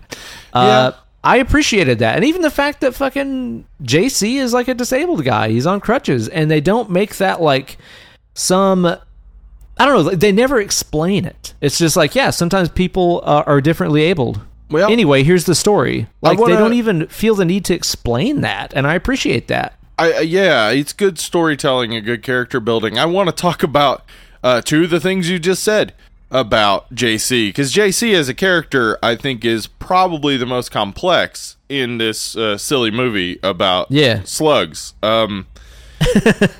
JC, okay, so there are a couple ways to look at JC. First, we can look at how Fred Dekker likely wrote him, and I watched the DVD features, and on that Steve Marshall gives his understanding that he came to from reading the script and talking to Fred Dekker of who the character is, and basically their thought process is that JC is living vicariously through Chris because he feels that no one would want him because he's differently abled. He is basically like so down on himself, and he does talk about depression in at one point, but he's so down on himself that he just doesn't see a future for himself, so he's trying to make a future for his friend. And that's kind of how Fred Dekker wrote it and how Steve Marshall played it. But here's the thing. There's another way of reading this. I read a Bloody Disgusting article titled Night of the Creeps and the Gay Best Friend. And I think there's some convincing evidence for a queer reading of JC. And I'll just give some of their evidence and then some of the things that I noticed as well. Specifically, as you just said, JC does confess his love to his friend. And as we, both know in the 80s, that could very well just be played as a joke. Like, imagine if I was gay. Ha ha ha. Like, that was a joke in the 80s. So that's not all, though. He doesn't just confess his love at that moment. There are other moments where he's very clearly, if we were to see this as a rom-com relationship where he's the best friend to a female character, and he's obviously pining after her. Now, think of it in that mode when I read this quote. Okay. I bust my ass to help you, and you get chicken shit again. And I push, and I don't give up. And why? You don't even know. You don't even care. Because it's important to me that you're happy. Is that so crazy? So, if you think about that as the guy best friend in a movie where he's obviously pining after this character, that's an exact line that type of character would say. Where they're like trying to intimate, I'm in love with you, but they can't say it. Yeah. So then a little bit later, he says, fuck you, Chris. And Chris says, yeah, well, fuck you too. Then he says, you try it. And Chris says, you'd let me. Yeah. JC says, you'd want me to. And Chris says, you wish. There's a very clear conversation going on there, I think, where one friend is saying, I know you want to have sex with me and you would like to. And the other one is saying, yeah, you want it too. Well, I mean, when you put it that way, yes, that is exactly what just fucking happened. Yes. And then he also says, if you weren't such an asshole, even girls might like you, implying guys do. Or at least one shit, guy. I didn't notice that. Okay, and then finally, and this is the darkest, maybe, proof that I found. JC commits suicide because there's something inside of him that will burst out if he doesn't. Okay, you know what? Yeah. So, it's very possible to read JC as a queer character. And I think that's not a stretch. It's not a stretch. I don't think it's a stretch at all. I think that it's very likely Fred Dekker did not write him that way. But I can see a young queer youth watching this movie and identifying with him. And that's the important part, right? Damn, man. I had not really considered that. So, yeah. Well, shit. That just convinced me. There's another layer to this going on. There's a little bit more of a layer to this silly little movie. But mostly, I think it's a silly little movie. And it is, dude. It's very fun. It is extremely fun, dude. And a lot of that comes from our fucking man, Tom motherfucking Atkins, dude. Not his first time on our show. We've, of course, talked about him with Halloween 3. Uh-huh. Have we done another with him? Something else. I'm sure we have. We did something else with him, yeah. I'm sure we have. He's in several classics, so... Dude, he's one of those guys that is just ageless in that when you watch this movie with him in 1986, I'm like, well, he's like 50-something in this, I guess. He is. And then he's like still alive and kicking it now, and you're like, I guess he's like 100? He's 85 years old. Holy fuck, he looks great. Yeah, he does. Yeah. From what I understand, too, he's just a fucking cool guy. Just a nice ass, like legit dude. Yeah. And I love what he brings to this movie, man. Whenever we get introduced to his character, of course, it just turns out to be his dream, but I love that he's on a beach in this like white suit. There's like a babe bringing him a drink. Right. And then, that's like his vision, and then the horror starts. Yeah. I think his character... I think, honestly, seeing how he plays this character, I think he could have played Leslie Nielsen's role in Naked Gun. It would have been a little bit different tone. Over the top, yeah. But, like, the character, like, I didn't realize until watching it this time that the character itself is comedic. Like, there's that moment where he's seen this like zombie and shot it in the head or whatever, and now he's like barred up his door, he's sealed off the cracks, and he's got the gas running. He's gonna commit suicide. And it's like so subtle and like behind the moment that like we've built up to this. We've seen him in like get darker and darker and darker, and then that moment, and in fact that moment is then comedic. Like the kid shows up, they have that conversation where he reveals he committed a murder. And the kid says, what was this line? Fuck, it was so good. He says, so other than admitting to a murder, what did you want to talk to me about? Is there a point to this story? Yeah. What? Like moments ago he was about to kill himself, and now he's just drunkenly telling the story.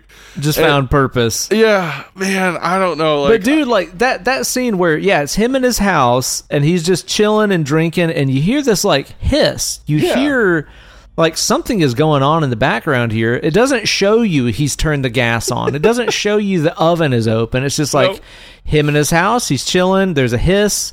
He hears a knock at the door. He goes to open the door, which is covered in tape that he has to undo. Yeah. And then the late reveal that, like, he's got to go turn the oven off because it was open and he was about to fucking blow the house up and kill himself. It's like, not only is that so over the top and stupid and hilarious, but then it also kind of foreshadows, okay, he knows what to do at the end of the movie. Also, it seems like he's just looking for a reason to kill himself. Like, he has no reason to live because his high school sweetheart got chopped up by an axe murder, and he's just been waiting for a chance to die ever since then, I guess. And this movie, like, I don't think valorizes that either. Like, it's not like this is a good thing. Like, I think the reason I think that is because earlier when Chris, he's like obsessed with this chick he sees once, And JC is just like, yeah, just go talk to her. Like, just talk to her. And Chris is like, no, you know what? I'll join a fraternity to be able to get her. Like, that's the impetus of the whole movie. Right. JC sets the baseline of like, no, there's a normal way to go about things. Like, you could just talk to the person that you like. And Tom Atkins' backstory is that the girl that got chopped up was his ex. Like, she had moved on. She was with somebody else. He's been hung up for almost 30 years on this girl that broke up with him. Like, it seems to indicate to me, like, these aren't good. These aren't positive role models. This isn't like a positive thing. These are just these characters. Like, yeah. And let's see how comically they fail. And it works great for me. Interesting to me that this was written in a week. What? This script was written in a week. Holy shit. So Fred Decker, he had the idea and stuff, and he had this short story that had the characters that are Chris and JC. And he took those characters and just put them into the story he was planning on telling, and that kind of moved it along. And I think I really love how that works, because it is true what I was saying earlier, that Chris and JC and Cynthia are in a rom-com for most of the movie. So it feels like two separate genres, but it never feels disjointed. It always feels like it goes together. Yeah, totally agree, man. And like we said, it's like this treads so many lines of having stuff that is comedic and funny, and having stuff that is very kind of tender and heartwarming. And then whenever it does stuff that is horror related, sometimes it's funny and goofy, and then other times it does it really well, and it's like very fucking scary, dude. That scene whenever it's like the it's under the, what was it, the house mistress's cottage or whatever. The axe murder under her floorboards, comes up from under the floorboards. Like, that is terrifying. Yes, it is. Absolutely. Like, I cannot imagine just sitting in your living room and suddenly the floorboards start coming up. But she just sat there. Yeah. Like, I would not. She's just chilling. Yeah. There's a lot of just no cells in the movie overall. Yeah. But then, like, as you said, there are some goofy things, like when the bus driver, like, that dog that gets infected comes out into the street and causes that bus full of frat guys to crash. The bus driver, like, swerves away, and, like, as he's about to hit this truck, his eyes cartoonishly go wide and bug out. Like, for like half a frame. It's barely visible. Yeah. And I'm not talking like naturally he did that. I mean, like, they put like some sort of cartoonish effect on it, and it looks it's so like, silly. Ping pong balls over his damn eyes for like half a frame, and it's barely there, man. It's so goofy. But then, like, man, like other scenes whenever the cops like corner the axe murderer in that alley. Dude, that's you get that reveal of what that corpse actually looks like, and it's standing there with the axe, and it kind of smiles at Tom Atkins because it recognizes him from back in the day. Yeah. It's really fucking good, man. It is. And like his whole backstory of like, he came across that axe murderer killing his ex, and he murdered him and buried him, and then just told everybody that he couldn't find him. Yeah. And what's he say? He's like, I already killed you. Or something like that. He's like, I've killed you once already. Right. Fucking awesome. That effect is amazing. Like, that, it looks so good. The effects throughout this look great. I mean, even as we were saying, the alien effect was like obviously supposed to be a suit and a very like motionless face. But it looks great. Yeah, it does. And the zombie designs are cool too. Like, I love the like splitting head effect that you get whenever you got that one guy that comes to the window. Yeah. And like, it's like, whoa, zombie guy at the window, and that's freaky enough. And then his head splits open. It's like, what the fuck was that, man? It's just like that upped the level of how creepy this is. Yeah, very fucking cool. Slug things. Good God. Oh, Fucking gross, man. It just looks So like damn, gross. just shit running around everywhere and infecting people. And some of those shots, whenever the slugs like jump in people's mouths, you can see like a wire attached to it and how they just filmed it in reverse. But that almost feels like an homage to the Corman stuff, where you could see the damn zipper on the suit and shit like that. Yeah. I mean, because that's what I was thinking too. Because like, all of the effects are so good that anytime an effect seems like obvious, it's homage. It feels like it seems like it has to be, right? And like this is we just talked about this with Creepshow too. Another instance pre K&B of two of the K&B guys working together. Robert Kurtzman and Howard Berger worked on this. The whole makeup effects team is great. Obviously, this like. I can't point to anything that I would say is bad. Like, as we just said, anything that looks kind of wonky is probably intentionally that. It seems that way, just to keep the mood light and to keep the homage on Front Street to me. Yeah. It seems like that's all very intentional. Yeah. Like, I love the way that, dude, the way that like zombie cat looks with like the worms in its eyes and shit. That looks awesome. So good. Yeah. And the zombie dog looks good. Uh-huh. I can't complain about any of that shit, man. Now, the zombies in this, it's like, is it a zombie exactly? Because it's these people that have been infected with this slug alien thing. So it's not necessarily like dead people that have been brought back to life exactly. I think, yeah. Well, I mean, it's a parasite, and it is a parasite that takes over operational control. So, in a sense, their body is being operated without their mind, which is... like Richard Gere's body by the gerbil. Exactly. He's a gerbil comes zombie. Back. Yep. But yeah, no, by the strict definition of undead, no, they're not undead, because they have not yet died until, I guess, their heads explode. But the interesting thing about zombies is that... not all zombies are undead. I mean, we know this just from Haitian voodoo zombies. Like they're not undead necessarily. They're just under or the Dahmer control. Zombies. Or Dahmer zombies. They're under Dombies, the control we might of call battery acid on the brain. Yeah, might we call them Dombies? Dombies. Dombies. Too cute of a name. It is. Yeah.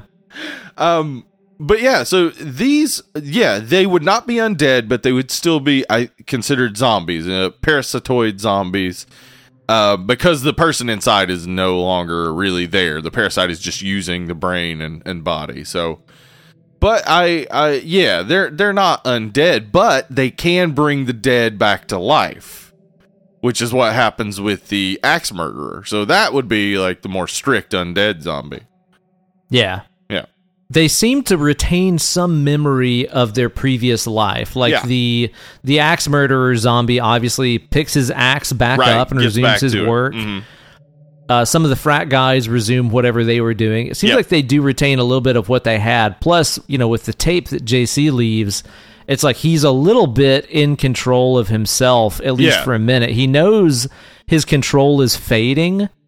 And, dude, also, too, just as a PS, that scene where Chris comes by his body and he's just laying face down and there's all that, like, sludge melted out of his head. Yeah. Just struck me as super brutal. Yeah. Grim as fuck, man. It is.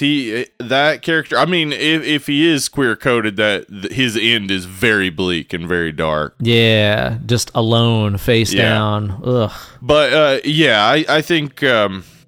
I think we're meant to believe he committed suicide, like right after the recording that tape. And he had this like at least long enough period where he was in control but could tell that he was losing control.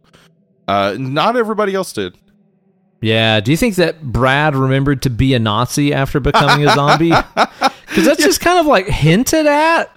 Like, JC says something about, like, shouldn't he be practicing goose stepping? Yeah. And I was like, wait, like a Nazi? And then I was like, well, he is, like, Aryan. And then, I think that was the joke, though. Like, just in general. It shows him with, like, the eagle thing on his shirt in that one scene, too. Okay. It's really subtle, but he's wearing, like, the fucking German eagle symbol on his shirt. And it's like, okay, so maybe he's onto something here. Yeah, I think, I mean, it's generally accepted in 80s movies that frat guys all suck. Like, every frat guy is the worst, and I think, yeah, like, to take it even further than, like, well, you know, what are they doing? Most frats are all white, so it's probably some sort of weird Aryan shit. You make the main frat guy some weird Aryan character. It's almost like fucking, Return of the Living Dead, where there's the guy that works the morgue that's, like, secretly a Nazi the whole time for reasons. Yeah, and like, okay.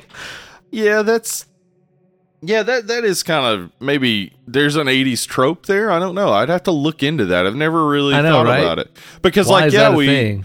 we by the end of the 80s get, we've had through the 80s 3 Indiana Jones movies. 2 of them he beats the shit out of Nazis. So, like, yeah, there might have been some sort of, like, interest or obsession of just Aryan type of figures in that time. I have to look into it.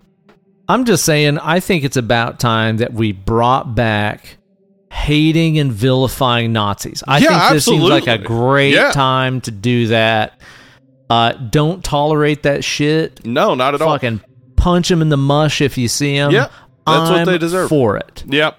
Let's not tolerate intolerance. Let's bring it back. How about it? Fuck Nazis. Yep. And bring back one of my favorite 80s tropes, which is having Dick Miller in a movie being the same character all the time. Yeah, this is something real fun that we haven't talked about before, but that Dick Miller in 7 movies has played a variation of the character Walter Paisley.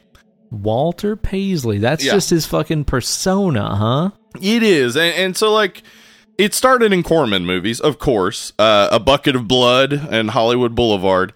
And then, as I was talking about, there was the 80s, 50s revival. I guess a bunch of 80s directors remembered that he played that character twice and were like, fuck, we should, of course, have him play that character in The Howling. Or the Twilight Zone movie. Or in 1986, both Chopping Mall and this.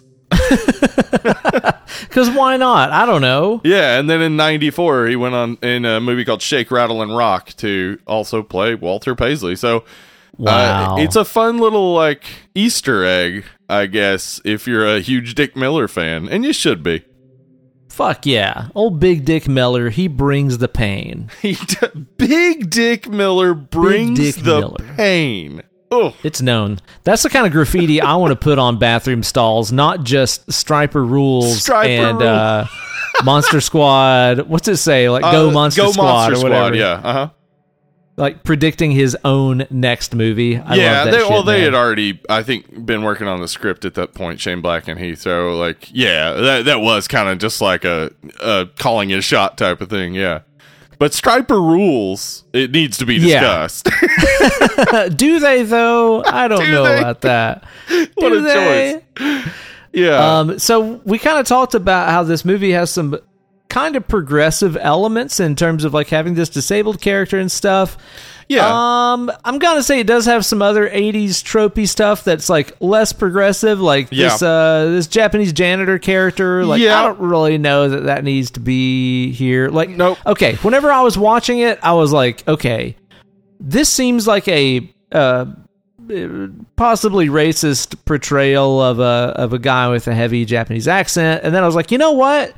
Maybe he is just a guy that just came over here from Japan and he's got a strong accent. Absolutely acceptable. Kate's grandmother Oma, she's got an accent, like she just came off the boat from Germany and she's been here 50 years. But then you told me, he was born in Los Angeles, and so no, that's an affected accent, and I would assume directed affected accent, and that's you see almost any Asian character, Japanese, Chinese, Indian, any Asian character in an 80s movie is portrayed very stereotypically and oftentimes by a white person in some sort of makeup.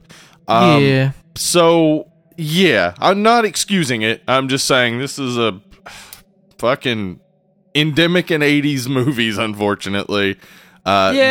the racism toward just anybody, honestly. Like, the only black character in this is a cop. Like, there are no other black characters at that entire school, apparently. Like, apparently, yeah. Apparently, that's the case.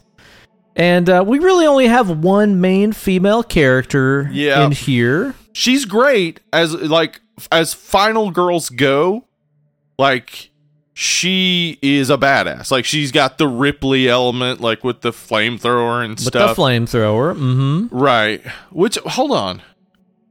Did Ripley have the flamethrower in Alien? No, I think she just got that in Aliens, if I'm not mistaken. Which comes out the year after this, right? Does it? 87. Huh. All right, let me just check that real quick with Fuzzbeat. Yeah, check on that right there, man. Yeah. It turns out Aliens 1986, so it came out this same year. Same year. Okay, Bad it's not bitches with inspired flamethrowers necessarily that year. Okay. by that. All right. Huh. Everybody had the same idea. Huh. That's cool. Interesting. Yeah. So, like, her character... Okay, this movie, it doesn't pass the Bechdel test. No, for sure. Yeah. I mean, they talk, like, the girls talk, but all they talk about is boys, right? Yeah. Yeah, most of them don't have names and shit like that. I do think that she's pretty badass, though. Like, she does not put up with any shit from Brad. Like, the minute that Brad is like, I'll kick this kid on crutches, she's like...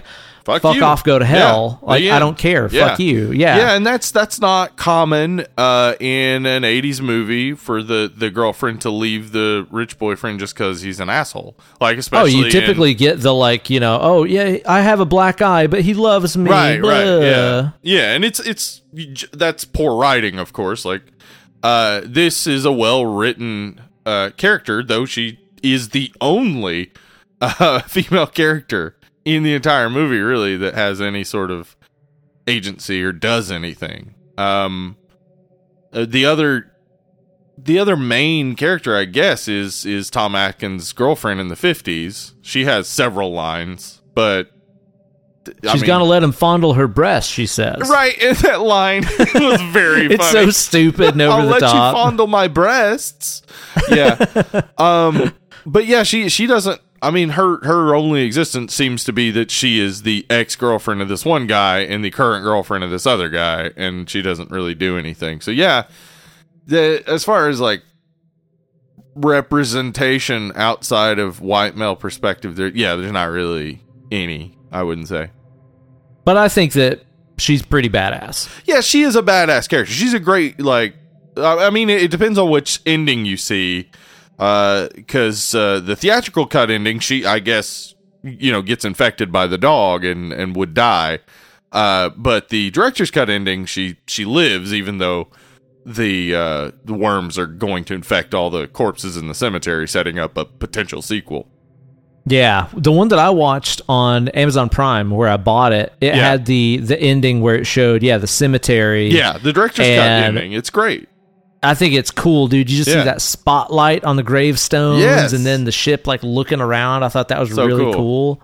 The original ending is cool too, but I like the UFO ending better. It brings it back. It really bookends the movie of like, oh yeah, these aliens were the thing that started this, and now they're back on this planet being like, now where did that fucking thing go? Yeah, that's exactly what I think it needed. And, I understand why maybe audiences going to see it in the theater were like, oh wait, so the couple we were rooting for, like, they don't get to be together? I'm not gonna recommend this to my friend, like, yeah. I could see maybe the theatrical ending just not working for some people, but it worked. I mean, that's what I saw on VHS as a kid. It never really bothered me, and I think it didn't bother most of the cult following. And then when we see the director's cut now, it's like, yeah, that is better, but I liked the old ending too. I think, really, honestly, this just bombed because they didn't promote it enough. And sounds that way. Yeah. Yeah, it definitely sounds that way because it's also got so many fucking cool kills and stuff, so many headshots. Oh, man. And it's like really cool, like molds of these, zombie heads and just getting blown away by like a direct headshot. Pretty good and gruesome. Whenever the house mistress or whatever her name is gets like axed in the head. Oh, man, yeah. That's brutal. There's a fucking lawnmower death in this, dude. Yeah, and that's shot really well, too, because we get the POV from behind the lawnmower and then just the splash of red on the screen. So it's like cool. really and it's like cartoon shot. blood, too. It's awesome, man. I really like that a lot. And then, like, dude, whenever Atkins is down in the basement, they're at the very end, and there's that like slug pile in the corner. I guess it's maybe stop motion animated. I'm really not sure. Yeah, it's animated. They had like 2 weeks to do it. So whoa, it looks awesome. That's what I thought. Yeah, like when I was watching the behind the scenes stuff, the animator was talking about how they only had like 2 weeks, and they were like, it was super rushed at that time because now 2 weeks with computers, you knock it out in the afternoon probably. But then it's stop motion, and I think it's done justice by being shown in the dark, but it's like wriggly and writhing, and it makes me feel gross, so it's really good. Yeah, me too. I think. Yeah, it is. It's like you can't quite make sense of what's going on. It just shows you enough to where you're like, oh, like it's this animate pile of slugs that seems to have this like hive mind, and they're all trying to jump in his mouth. I love he's got like the tape over his mouth, and then he takes it off and he catches that one, and he's like, "Not today, you little bastard," or whatever he says to it. Tom Atkins, dude, he's great. I love him. Do you like the soundtrack to the movie? Oh my god, it's so fucking good.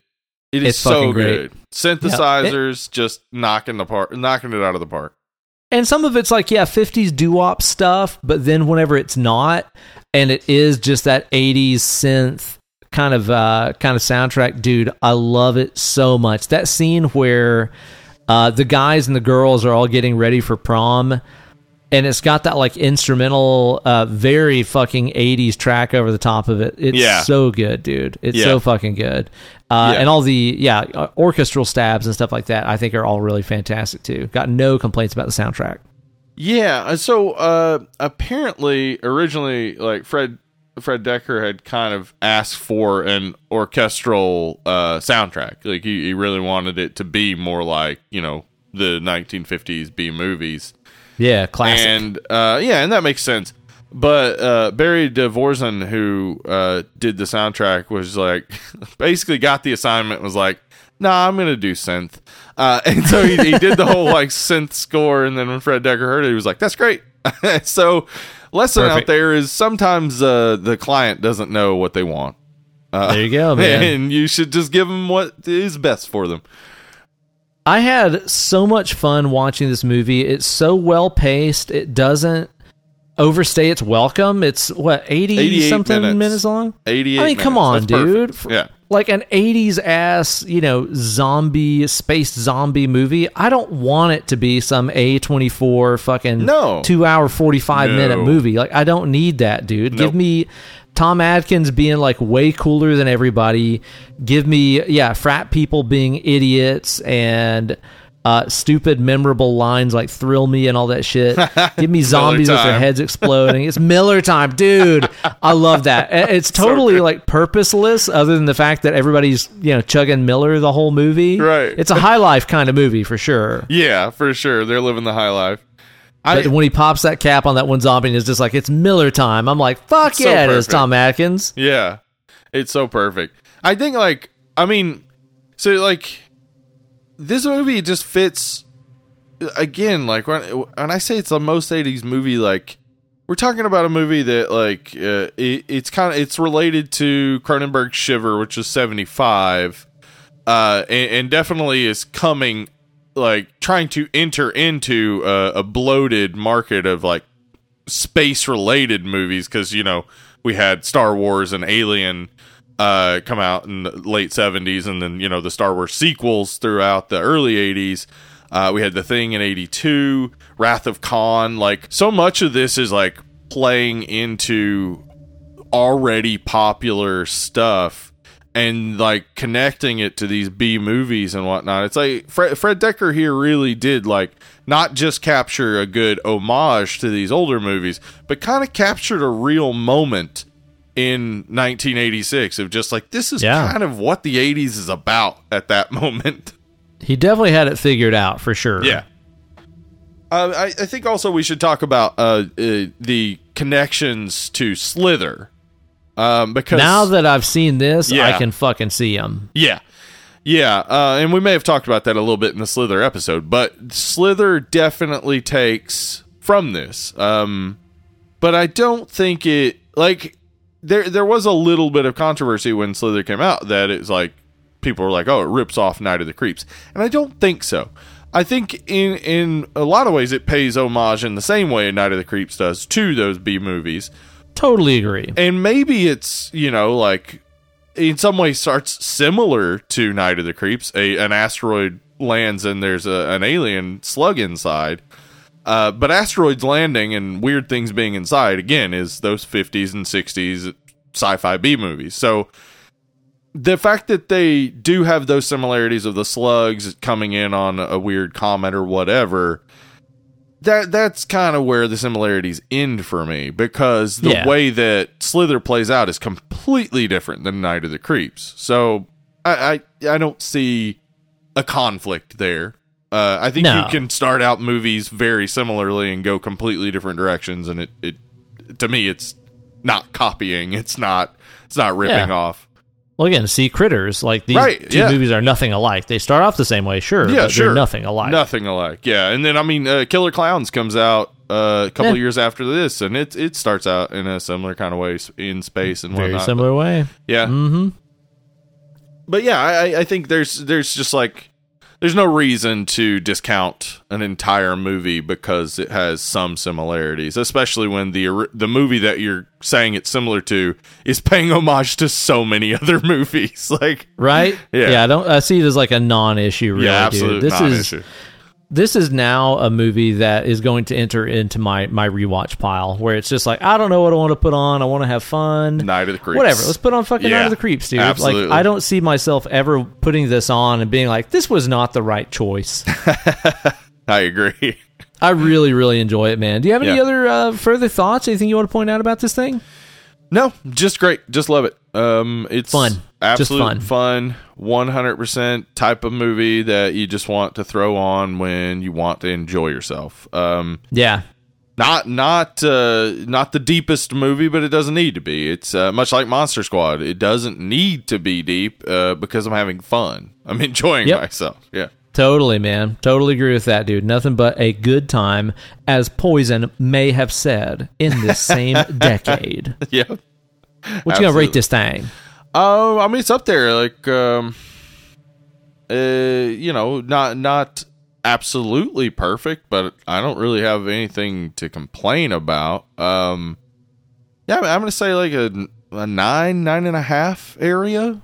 Yeah, I'm with you. I'm also going to say like 9, because I don't really have anything that I would complain about personally. No. It kind of ticks all the boxes for what I want out of an 80s horror movie that's just fun. So I'll watch this one any old goddamn time. Agreed. I'm glad to have had this, and as part of my like regular watch list. We had the option of renting or buying on Amazon, and I asked you about it, and you were like, "Oh, you're going to want to buy this." And I was like, "Okay, fine." So I bought knew it was going to be one that was going to enter your regular rotation. No regrets whatsoever, man. Super good. I hope that you guys enjoy it too. I look forward to hearing your opinions about this flick over on our social media pages. Find us with our Linktree page. Just look up Linktree Dead and Lovely. You'll find it. You'll find the links to our Facebook, our Twitter, our Instagram, all that stuff where you can interact with us. And most importantly, our Patreon page. Yes, patreon.com/Dead and Lovely. Head on over there, become a $5 patron. You get to submit a movie to the Smoking Bowl, and then we draw from the Smoking Bowl, and we cover that movie just like we did today with the movie submitted by Jake Raymer. I think somebody else had it in there as well. And I think they both said Night of the Motherfucking Creeps. So fuck yeah, dude. That's the full title. Yeah. I like it, man. But also, if you become a patron on any level, we got Patreon exclusive episodes. Most recently, we had me and Anna Martin talking about volume 1 and 2 of Stranger Things 4. We'll have some more stuff out as the months go along. So head on over there. It's good stuff. Mm-hmm. Yep. Support the show, do what you can to show your boys some love, or pay us that $3,000 fee if you want to hang out with us at the meetup later this year. I say pay us. I mean, pay me. Right. The $3,000. $100 of it is refundable. So. Okay. That's fair. If you pay ahead of time and then you can't come, you can get up to $100. Yes, not guaranteed, but up to. Up to. No more than $100 back should you cancel your plans. And just to clear up any confusion, I'll say again, it's absolutely free. Just show up. No, this is my idea. These are my rules. We'll talk about it. Yeah. Hit up you boys. And support us on there, and be sure to rate and review on Apple Podcasts, Spotify. Yeah. I've not seen enough, dude. Leave me some silly-ass reviews, and I'm going to read them on the show, okay? Like, leave some review on there. It has to be G-rated. Don't put bad words in there. Mm-hmm. But make a silly-ass review. I will read it on the show. I need more reviews. I thrive on positive reinforcement. I'm a sensitive artist, a.k.a. Self-centered dickhead. So I need to hear that our show is good. So please go on there and review the show. Helps us out a lot. And you know what, Steve? I'm kind of feeling like as we're getting in here into the death knell of summer, where it's 120 degrees every day, I need you to thrill me as we go into August. Oh, yeah? When we enter into Action August. Action August. We're doing it again. It's the fucking sequel, because what's an action movie without its sequels and stuff? We did Action August last year for the first time. Was it first time? I think it was. Yeah, yeah. Yeah. And those are like all some of our highest rated episodes. Yes. People love it when we talk about stuff that isn't horror. Oh, so like half of our show all the time. Right. Got it. Okay.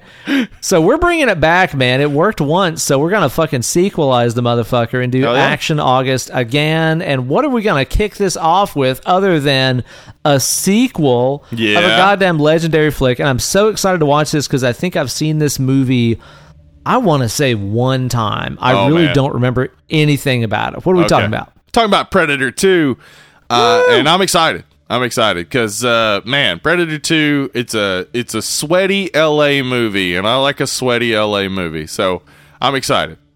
Yeah, me too. It's been way too long, so I look forward to checking that one out and viewing it through the critical lens of the next episode of Dead and Lovely. So be sure to tune in then. We're also going to be putting up a vote here really soon for half of the month of Action August. So we've got Predator 2. The next month is going to be your pick for your Geburtstag for your birthday, right? Yeah, I know. We won't say what that is yet, but we're going to put a vote up for the next 2 weeks after that. So it'll be 6 choices. The top 2 vote getters will be the next 2 episodes, and then we'll have a Patreon pick. Maybe it'll be Action. Who knows? Maybe it will. Where are we going to put that vote up? We're going to put it up on the Facebook. Mm-hmm. Best place to do a poll easily. So head on over to Facebook, and it'll be on our Dead and Lovely page. It'll be up there. I'll pin it to the top. Vote. I'm telling you, we got 6 really good choices here. So I'm excited for any one of them. I'm going to invite you guys to head on over to that group and smoke our poll. Okay? I want to see all y'all showing up and being a whole just horde of pole smokers. I would also like to invite you to smoke my pole. Get on there and just I'm talking smoke that thing. All right? Yeah. Damn. And tune in next week for the newest installment of Dead and Lovely, here with the host with most, your good buddy Uncle Ben. Me, Leewood Steve.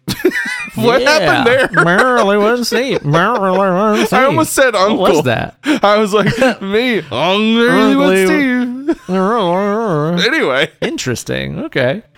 Well, you guys tune in next time. We'll catch you later. Thrill us. Bye.